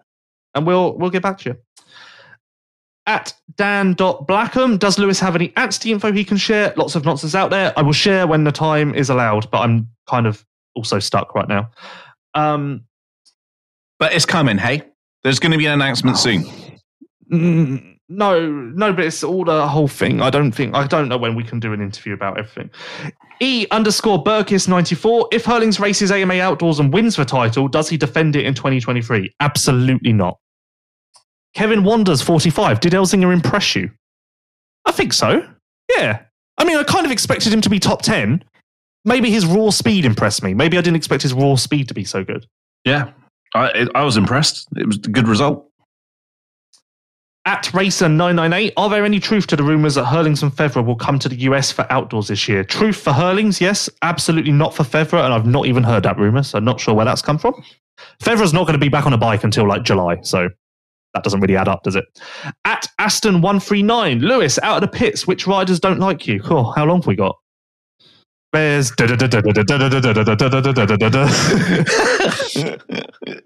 Alex, and please form an orderly queue. Well, we'll go alphabetically. Get tickets, and we will see you when we can. Now serving 107. How many people out there were hoping that you ended up at Nelson Mandela Flats in Peckham when you went to London? What the hell are you on about? Oh. Got gunned down. It's fine. No, everyone the riders like. Do you actually know what Nelson Mandela place is? I know he had a dream. Was it about that? No. Do you know what it's not him who had a dream, is it? That's Martin Luther King. So do you know what's famous for that's bad. That's bad. Nelson Mandela Flats and Peckham? Do you know what that's from? Didn't he get held captive or something? No, it's from Only Fools and Horses. Oh, which actually had a character there's a character called Trigger in there, which is very similar to you. I'm surprised you're not getting on me more for the whole he had a dream thing. That's quite bad. Well, Nelson Mandela did have a dream. That was his famous statement. What? No, that was Martin Luther King, wasn't it? No, it might have been, actually. Oh. Yeah, no, that was Martin Luther King. Yeah, it was. Hold on, I must have sank for this. Apologies. I can't believe you've actually got something right. Well, no, I actually got it wrong, but then I corrected myself. Okay. Aaron Lewis 225. Well, what's Max going to do? We're so looking forward to seeing him on a competitive bike outdoors. What do you know? I think he'll be on a competitive bike outdoors anyway. Can you just say that he's had multiple offers? You allowed to say that? No. Are you allowed to say that he has had... No, shut up. Honestly, shut up. Honestly, shut up. Honestly. Right. Just moving over to Twitter quickly. My Twitter app's broken.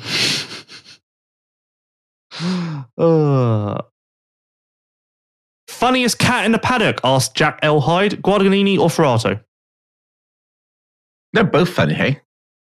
In very different ways. Guadagnini's English has become very impressive over the winter. Like last year, his interviews were very one sentence, and now he just talks. Yeah. I think he spends a lot. He's like super. He really likes, obviously, all the freestyle stuff. Axel Hodges. He talks to Sean all the time about, like, a lot of people don't know, but he actually likes to film and edit his own videos and stuff like that. He's really hot on America and the whole culture and stuff like that. So, here's a question for you, Lewis. Guadagnini doing Supercross. Why? Have you seen how long his limbs are? Should be legs and arms everywhere. Great. I try and have a conversation with you. Well, that is a constructive reply. I don't think it's well, so hang on a minute. So because he's long, he's no good for Supercross. Well, just to get you, I feel like it'd be arms and legs everywhere. So you don't think that'll benefit him in the whoops? I think it'd be arms and legs everywhere for him.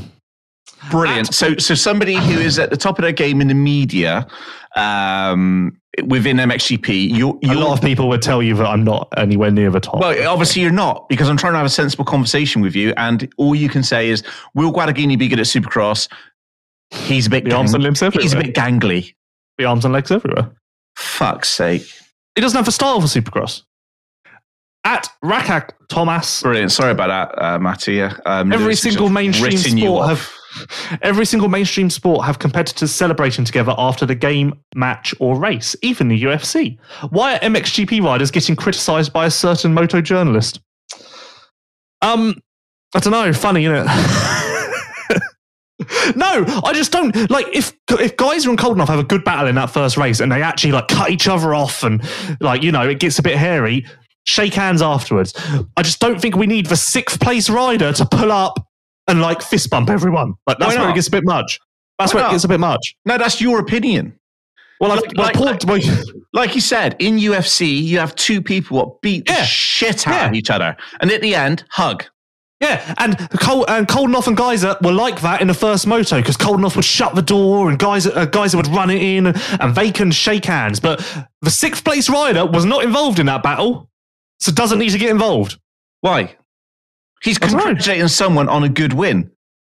Well, you need to have a... Well, this is bad because poor Sewer has listened to me and tried to stop getting involved. Fuck's sake. Why would Jeremy listen to you?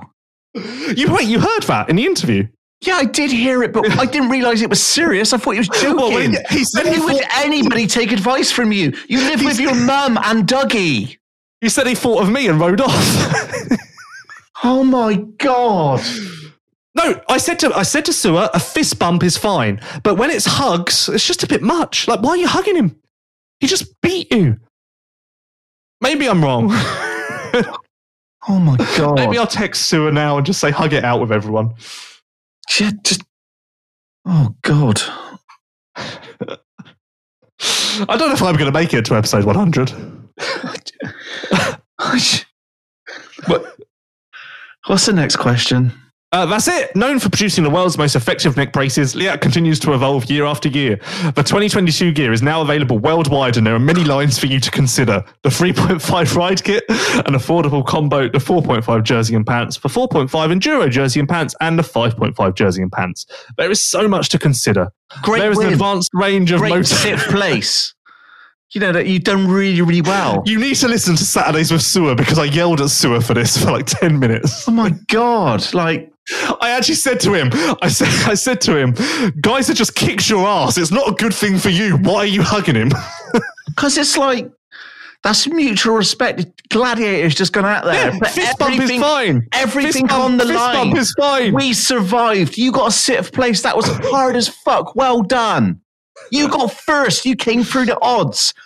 But I'm not going to salute you because Lewis told me. Well, no one's ever nice to me, so why should they be nice to other people? I just don't.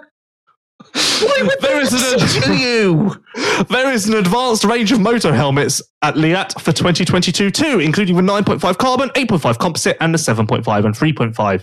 The Liat helmets are available in a broad range of striking colours to suit all tastes. The 9.5, 8.5, and 7.5 helmets also come with a free pair of bulletproof Velocity goggles. Shop Liat's extensive line of off-road gear on liat.com. Yeah, no, I'd recommend you listen to Saturdays with Sewer. I'll send you the time, and you can hear me tell him that he needs to flip. I told him he needs to flip the winner off because he should be pissed. Which I'm glad he hasn't taken that advice because that would not go down well. Fuck me, wouldn't it? What are you trying to create? Like a real angry Jeremy who's just going to go around, just putting up the middle finger to everybody. I just want to see some aggression. Build your brand, Jeremy. Build your brand. Flip people off. Oh, you're first. Fuck you. I think I had to use that exact example in the podcast. Jesus Christ. Yeah, you should probably start regulating what goes out on MX Vice more. Oh my God. Yeah, you may want to quality control a few things. I've just looked at a picture of Forrest Gump where he's just got the hat on and a massive beard after he's been running. That's you. I think I'll go home now. What? I've just looked at a picture of Forrest Gump and you're Forrest Gump. And you know when he finishes running, he's got the massive beard and he's got the hat on. And he says, you want to know what, James? I think I'll go home now. That's what you need to do. You want to know what? When Forrest Gump decided he was going to go home and turned around and ran, he ran past all of those people. He didn't stop and hug them all. No, like, your equivalent of Forrest Gump is that where Forrest is embracing Jenny for going around having sex with loads of people except for him, you're like, Jenny's just coming over for a little chat and you just give her a finger. Fuck you, Jenny. That's part 2 of the MX Vice show, presented by Scott Sports. The Prospect Goggle from Scott Sports is the culmination of over 50 years of experience producing goggles for the off-road and MX market. No one wants Used by an ever-growing list of champions, the Prospect Goggle has everything you need to ensure your vision is the best that it can be. That's probably not the best time to be saying stuff like that over the sponsor read. With perfected features such as the no sweat face foam, a maximum field of vision, the Scott lens lock system, articulating outriggers and more, the super stylish Prospect Goggle has been engineered to defend your vision, no matter how extreme the conditions get. When the mud starts spraying, simply install a 50mm Works film system and have an instant advantage over the competition. The Prospect is available with standard, light-sensitive, and now the new amplifier lens options. Amplifier-injected lenses provide improved definition and optical clarity, allowing you to see contours and transitions in the dirt like never before. That would have been especially important for both Prado and Vial in Trentino because the mountains cast quite a shadow, and with the sun low in some directions and then shadowy in other parts, it was really a tricky one for vision. But Vial and Prado prospered thanks to Scott Sports, and you can get yours now at your local dealer or online at scott-sports.com. That's part 2. We'll be back in 3 minutes with part 3 to wrap this thing up. Still some stuff to get to. Thank you for listening. See you in a couple of minutes. Hey, Lewis. What? Let me just tell you, you can get your Scott goggles, your Scott accessories for your prospects at Evenstrokes. Evenstrokes.com for your Scott accessories. Big thanks to Adam Dyer yesterday, who called me and put through his order for Asterisk sleeves. Just want to say thank you to the customers that support us. Okay, thanks. We'll see you in a couple of minutes. Okay, love you. You are listening to the MX Vice Show. Even Strokes is the newest e-commerce store in motocross. Built by motocross enthusiasts, Even Strokes understands your need and offers all of the products you need for a weekend at the track. Shop now for Yoko, Alpine Stars, Fast House, and more at evenstrokes.com. Known for producing the world's most effective neck braces, Liat continues to evolve and can now protect riders from head to toe. No matter whether it is their new for 2021 4.5 boot, which offers advanced technology at a mid-range price point, or the all-new 7.5 helmet that comes with 3 Liat bulletproof Velocity goggles, Liat has you covered. Shop Liat's extensive line of off-road gear on www.liat.com. The MX Vice Show. Welcome back to episode 99 of the MX Vice Show podcast. The final part, the relaxing part. Well, actually, I guess it's kind of gone off the rails already. But you know, we'll just cruise this thing in. Thank you to Fly Racing, Liat, Scott Sports, Rentful, Manscaped, Planet Motor Holidays, Prox Racing Parts for Supercross Video Pass, MXGP TV, Even Strokes, Asterix knee braces, and Armour Nutrition. This is part 3. Part 3 is presented by Prox Racing Parts, who supply genuine replacement products which meet or even exceed OEM quality. All parts are manufactured to highest quality standard at state-of-the-art manufacturing facilities around the world. Hence why everything the Prox Racing Parts offer exceeds the highest level requirements that all motocross riders require. Many of the Prox parts are actually made by the same suppliers to the OEMs. Head to pro-x.com now to learn more. Prox, Harrop was able to keep up with Tom Vial's Red Bull KTM because he was using Prox parts. It's really that simple. It makes a difference. It bridges the gap from satellite team to factory, and thankfully, it makes guys like Harrop Hawkmo competitive in an otherwise factory-dominated class with Yamaha and KTM. You can get exactly the same parts that Harrop uses on pro-x.com. now. Do you know what, Lewis? I was talking to a few people yesterday. Not yesterday, Tuesday. Some really well-known mechanics, really well-known riders who are basically talking about how great those Prox parts are. And interestingly, do you know what? There's we have sold out of a certain Prox part because everybody is talking about that you need to use this certain part for your bike. I can't really say the manufacturer, but basically you literally cannot get this part because everybody is after a Prox part and because it's so good. So if you haven't used Prox yet, you really need to sort of take a little bit of a look because pretty much every pro circuit use pretty much all the Prox parts and so on. Our meticulous Mitch is about his bikes and race bikes. He uses Prox. You got GP teams, they use Prox. You probably don't even know that some of your parts on your bike are Prox. But when you're looking for parts, make sure you make great decision in getting them Prox parts. They do everything: brake pads, throttle cables, sprockets, chains. Really, really good. Charlie Frost on the Hard Enduro World Championship used Prox chains and sprockets all last year. So he was competing everywhere. Whether it's Erzberg or whatever, obviously he was called off last year, but Hard Enduro rounds last year, that was used by Prox sprockets and chains, exactly the same as what you use for MXGP. There's no factory parts; they are factory parts. Really good brand, and again, if you're unsure about what what part you need for your bike, then head over to Even Strokes. They've also got a part, make, model, year part finder on there. You literally just put your bike in, and you can find all the Prox parts for your bike. 7,000 products in stock right next door to this podcast studio. There we go, Lewis. That's how great Prox is. That everybody is talking about Prox, riders and mechanics. Even riders understand how good Prox is. Crazy. Lewis, obviously we spoke at the start of the show. You went to London yesterday. Unbelievably, you found Trafalgar Square for the first time in your life. You visited the Queen, Buckingham Palace. This weekend, are you just going to chill out? Oh, good news for everyone. This weekend, Atlanta is a day race. I've already looked. The heat races, so the start of the night show starts at 8 p.m. UK time, 9 p.m. Central European time. Fantastic. So we don't have to set 4 o'clock in the morning. Which means that the main events will finish at 11 p.m. UK time. Oh.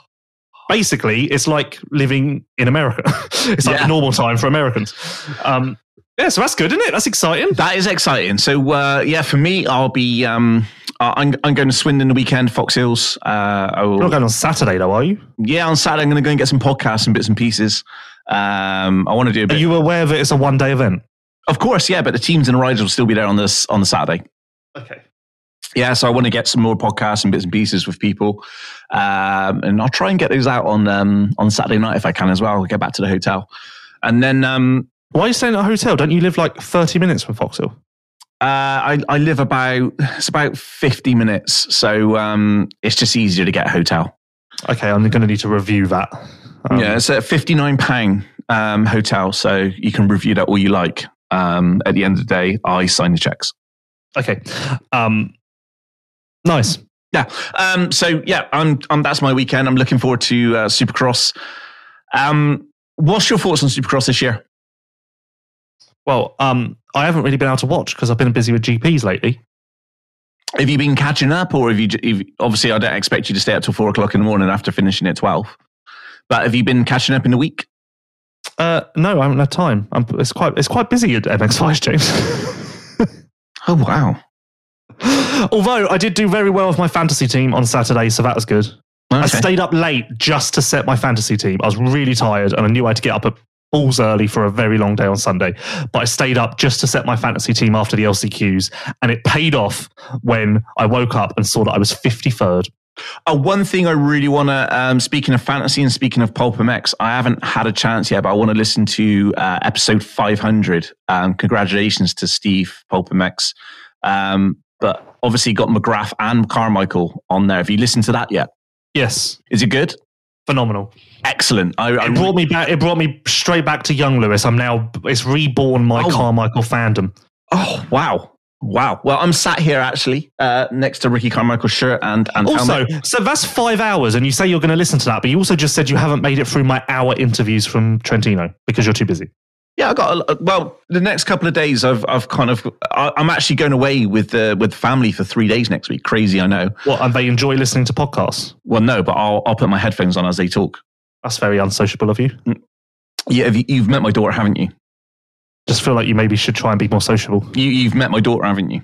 Well, you've got 3. She's mental, and she doesn't stop talking. So I don't know what you want me to do with that. I'm away with her for 3 days. Child Services listens to this podcast? I'm away with her for 3 days. There will be a lot of headphones. Okay.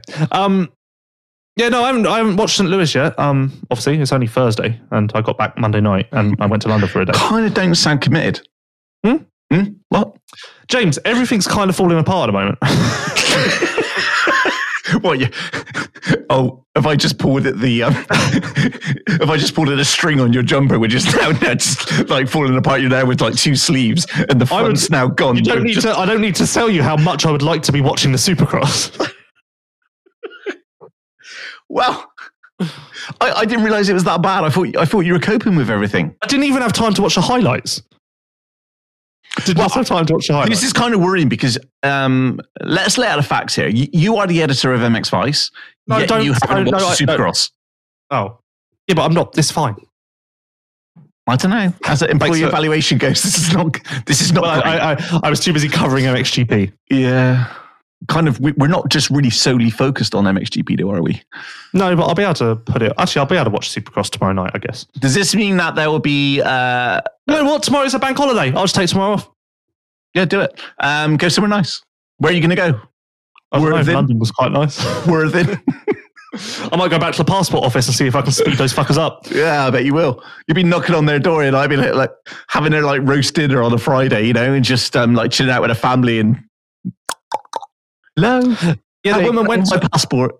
The woman went to me, yeah, we're shut Friday and Monday because it's a bank holiday. And I was like, for what? And she was like, Easter. Do you not know when Easter is? And I went, oh, my job, I don't have bank holidays, so I just ignore it.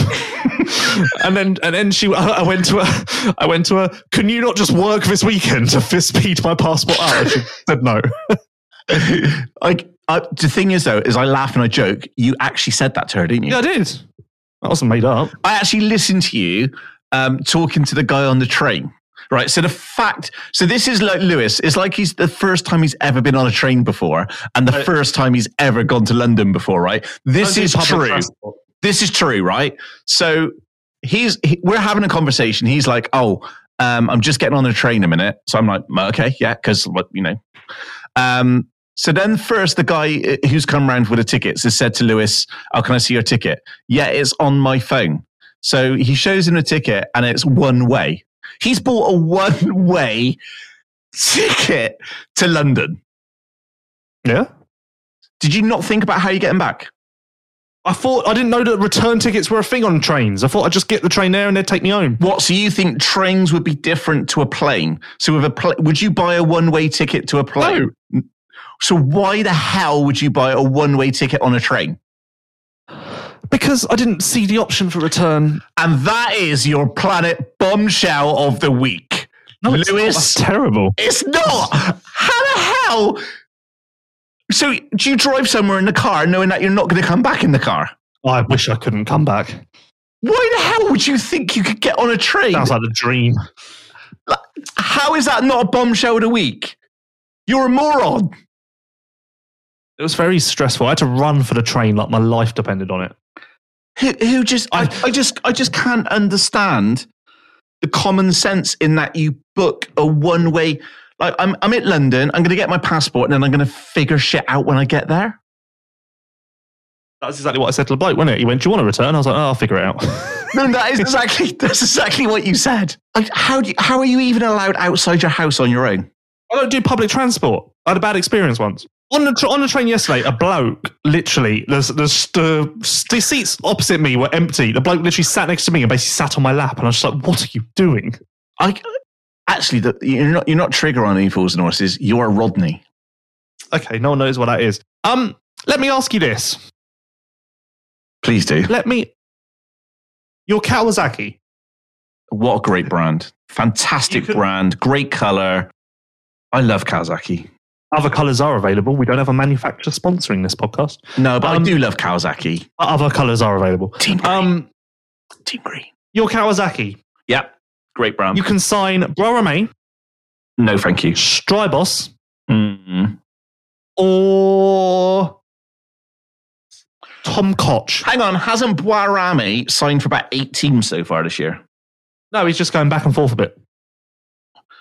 He's like, am I allowed to say this? I think he's a bit of a flirt, isn't he? Well, no, I think he didn't get a GP deal, took a GP deal, and now has gone back to his old deal. Yeah. He's actually done exactly what Jeremy Sado did. Yeah, I kind of feel like you know, I really like this girl over here. No, but he doesn't that's dumb as anything because it's not really. Deal. He took the French Championship deal because he didn't get anything for GPs. Yeah. He didn't take that deal because he loved the team and thought, sign for it. Yeah, this. it's like kind of going back to, you know, like this is a comfortable girl who, you know, is okay. But then, ooh, look at that shiny new girl over there. Okay. And she's European. Okay, you're not answering the question, so we'll move on. We didn't talk about Sewer doing I would probably go. I would go with, I tell you what, give Cock a go. Would you give Cock a go? Over Strybos? Why not? Why not? Because maybe he can bring the best out in Cock. What about you, Lewis? Would you give Cock a go? I just feel like Strybos knows the bike already, so it's an obvious thing, but it's just not happening for some reason. Of course he does. But at the end of the day, he did retire last year. Maybe he's got more to offer and bringing Cock through and also Ben. Would you give Cock a go? It's not funny. Anyway, we didn't talk about Sewer doing the triple. Are you surprised that no one else did? Well, Monticelli did. So Monticelli... Okay, I don't think we can count that. No, we can. And I want to salute Monticelli. You are my goddamn hero. We need more Monticellis in World Motocross. Did you see this? Because you're talking as if you saw it. No, but I need to. I need to see. I need to see it. And I'm just a massive fan of Monticelli. We need more Monticelli. We need a segment on Monticelli. Okay, brilliant. You're just rambling and not actually talking about what I've said. One thing I would say is a great work to Sean Ogden and Wes Ogden on catching the triple Sewer, and also from various angles. Very, very good. 6 sessions over the weekend. Yeah, great. I love it. And fair play to Jeremy for doing that. Yeah, I'm surprised no one else did it. I feel like in America people would have done it sooner. I feel like everyone would have followed him. He felt that it was faster. Well, no, it was faster. 0.7. There we go. Per lap. Yeah. And you could see it in the GoPro footage as well. He visibly gained on Prado when he did it on the first lap. Was it spectacular being there watching it? Because it was a bit lame, wasn't it? Yeah, it was all right. Oh my God, you're so hard to please. No, it was good. It was good. It was exciting. It was mental when he did it on the first lap. I couldn't believe he did it on the first lap. That's insane. Renault said that he was shitting himself whenever Jeremy was behind him for like 4 corners before the triple. He was shitting himself because he thought he was going to get landed on. Guys is adamant that it wasn't faster, but I don't see that. Is that? Yeah, I did listen to that, and it just sounded like Geyser was trying to play it down. I think Tim secretly wanted to do it, and everybody at HRC said, "Don't fucking do it." I can't imagine. I just feel like in America, everyone would have just followed Sewer off of it. Yeah. Well, you'd have used him as a toe.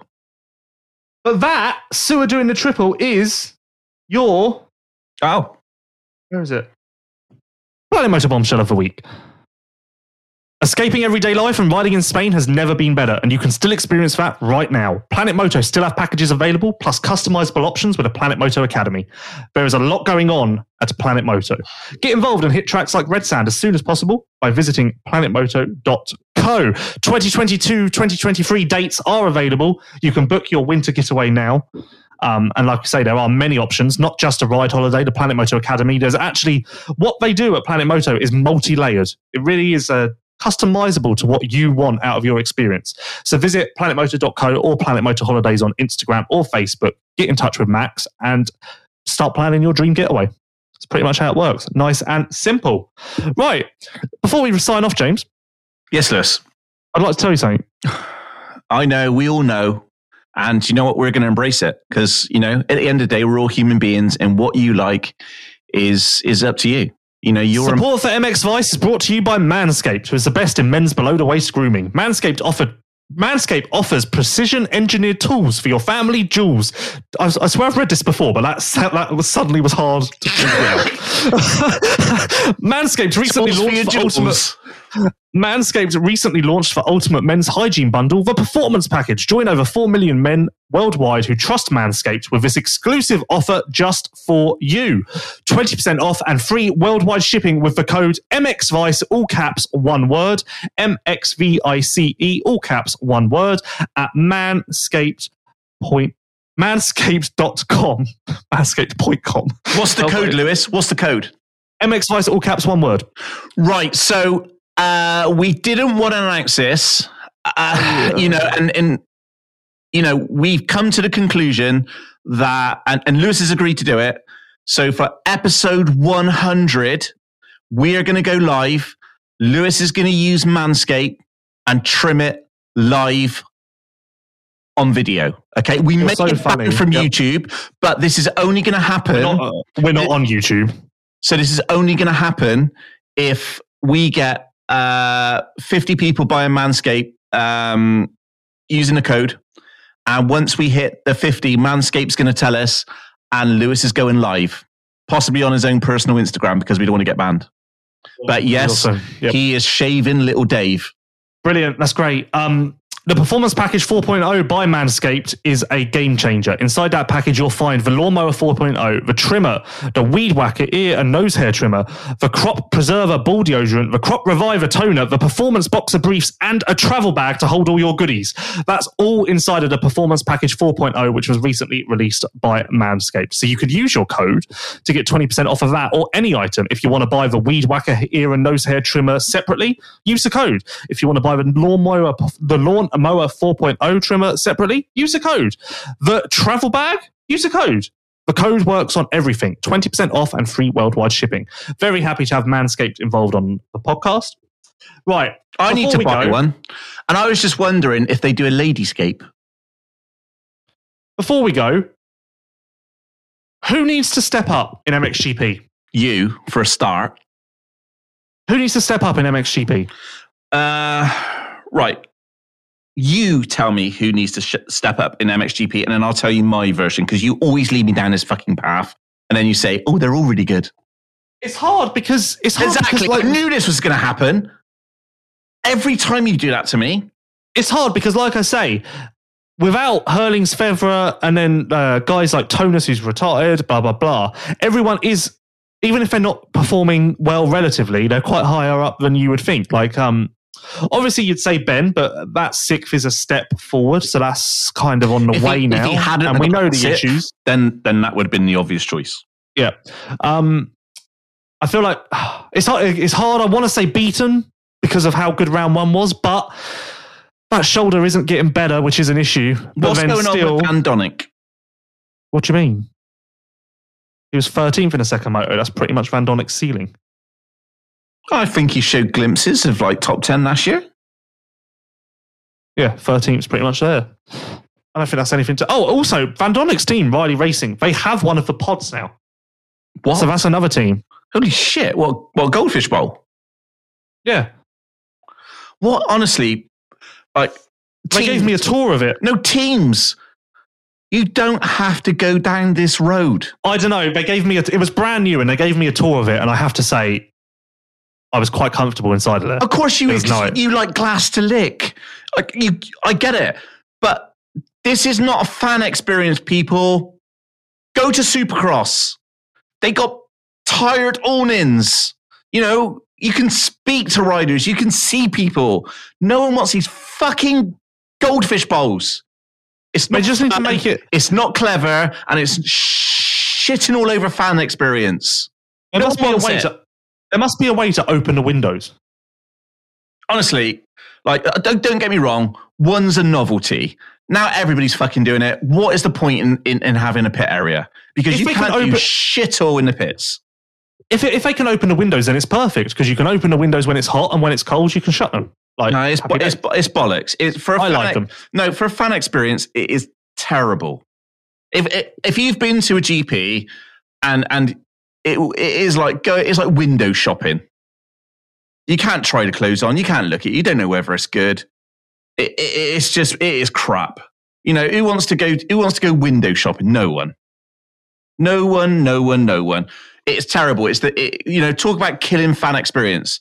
If Infront need to do something, they need to say to them, let's do pop-ups. Well, how is that going to help? Okay, that's stupid. Anyway, I'm just going to get extreme. All I'm saying is that as a fan, you can't talk to riders. They're sat behind there. They don't want to come out anyway. What do you think? How do you think the pits work? Do you think that the fans just talk to every rider and the rider's just like, yeah, no, I've got to go out in a minute. But how's the dog? No. Like if you wouldn't know, because you wouldn't know.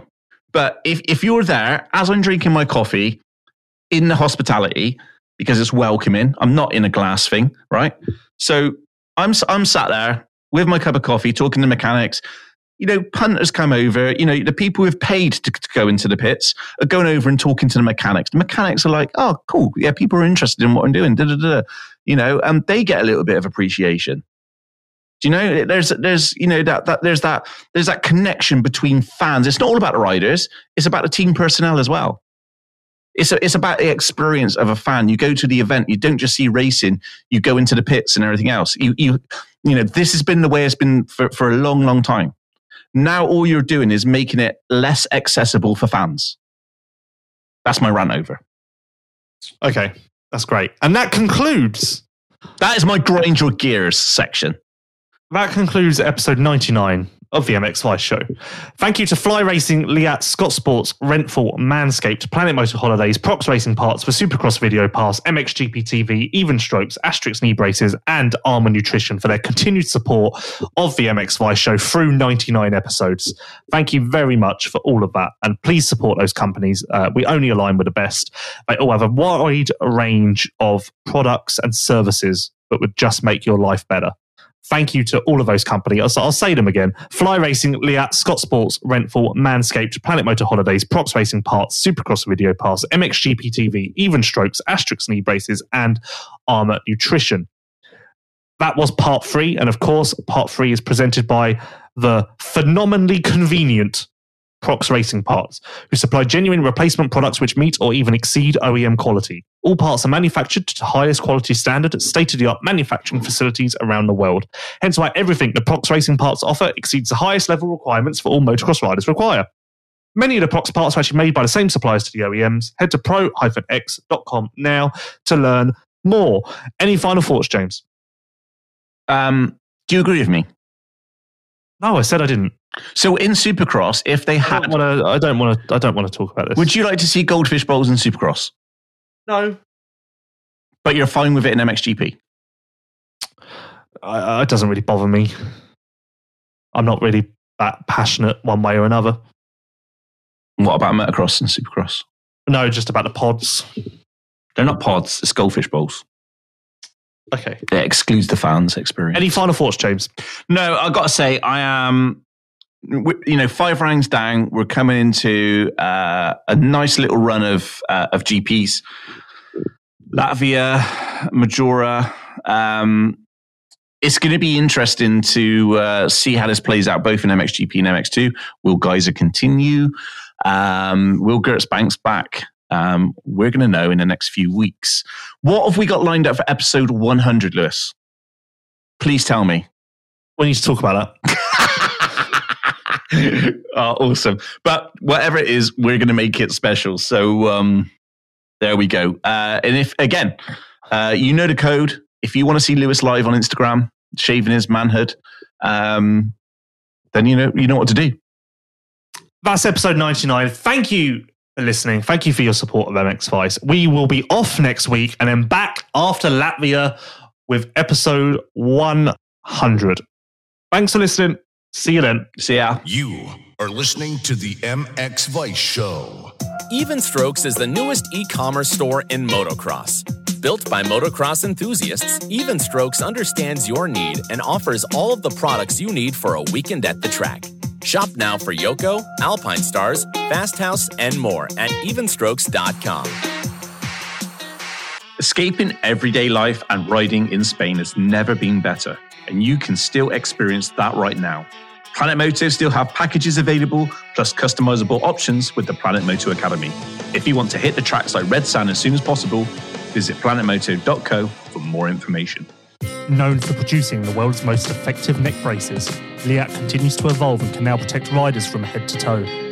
No matter whether it is their new for 2021 4.5 boot, which offers advanced technology at a mid-range price point, or the all-new 7.5 helmet that comes with 3 Liat bulletproof Velocity goggles, Liat has you covered. Shop Liat's extensive line of off-road gear on www.liat.com. You are listening to the MX Vice Show.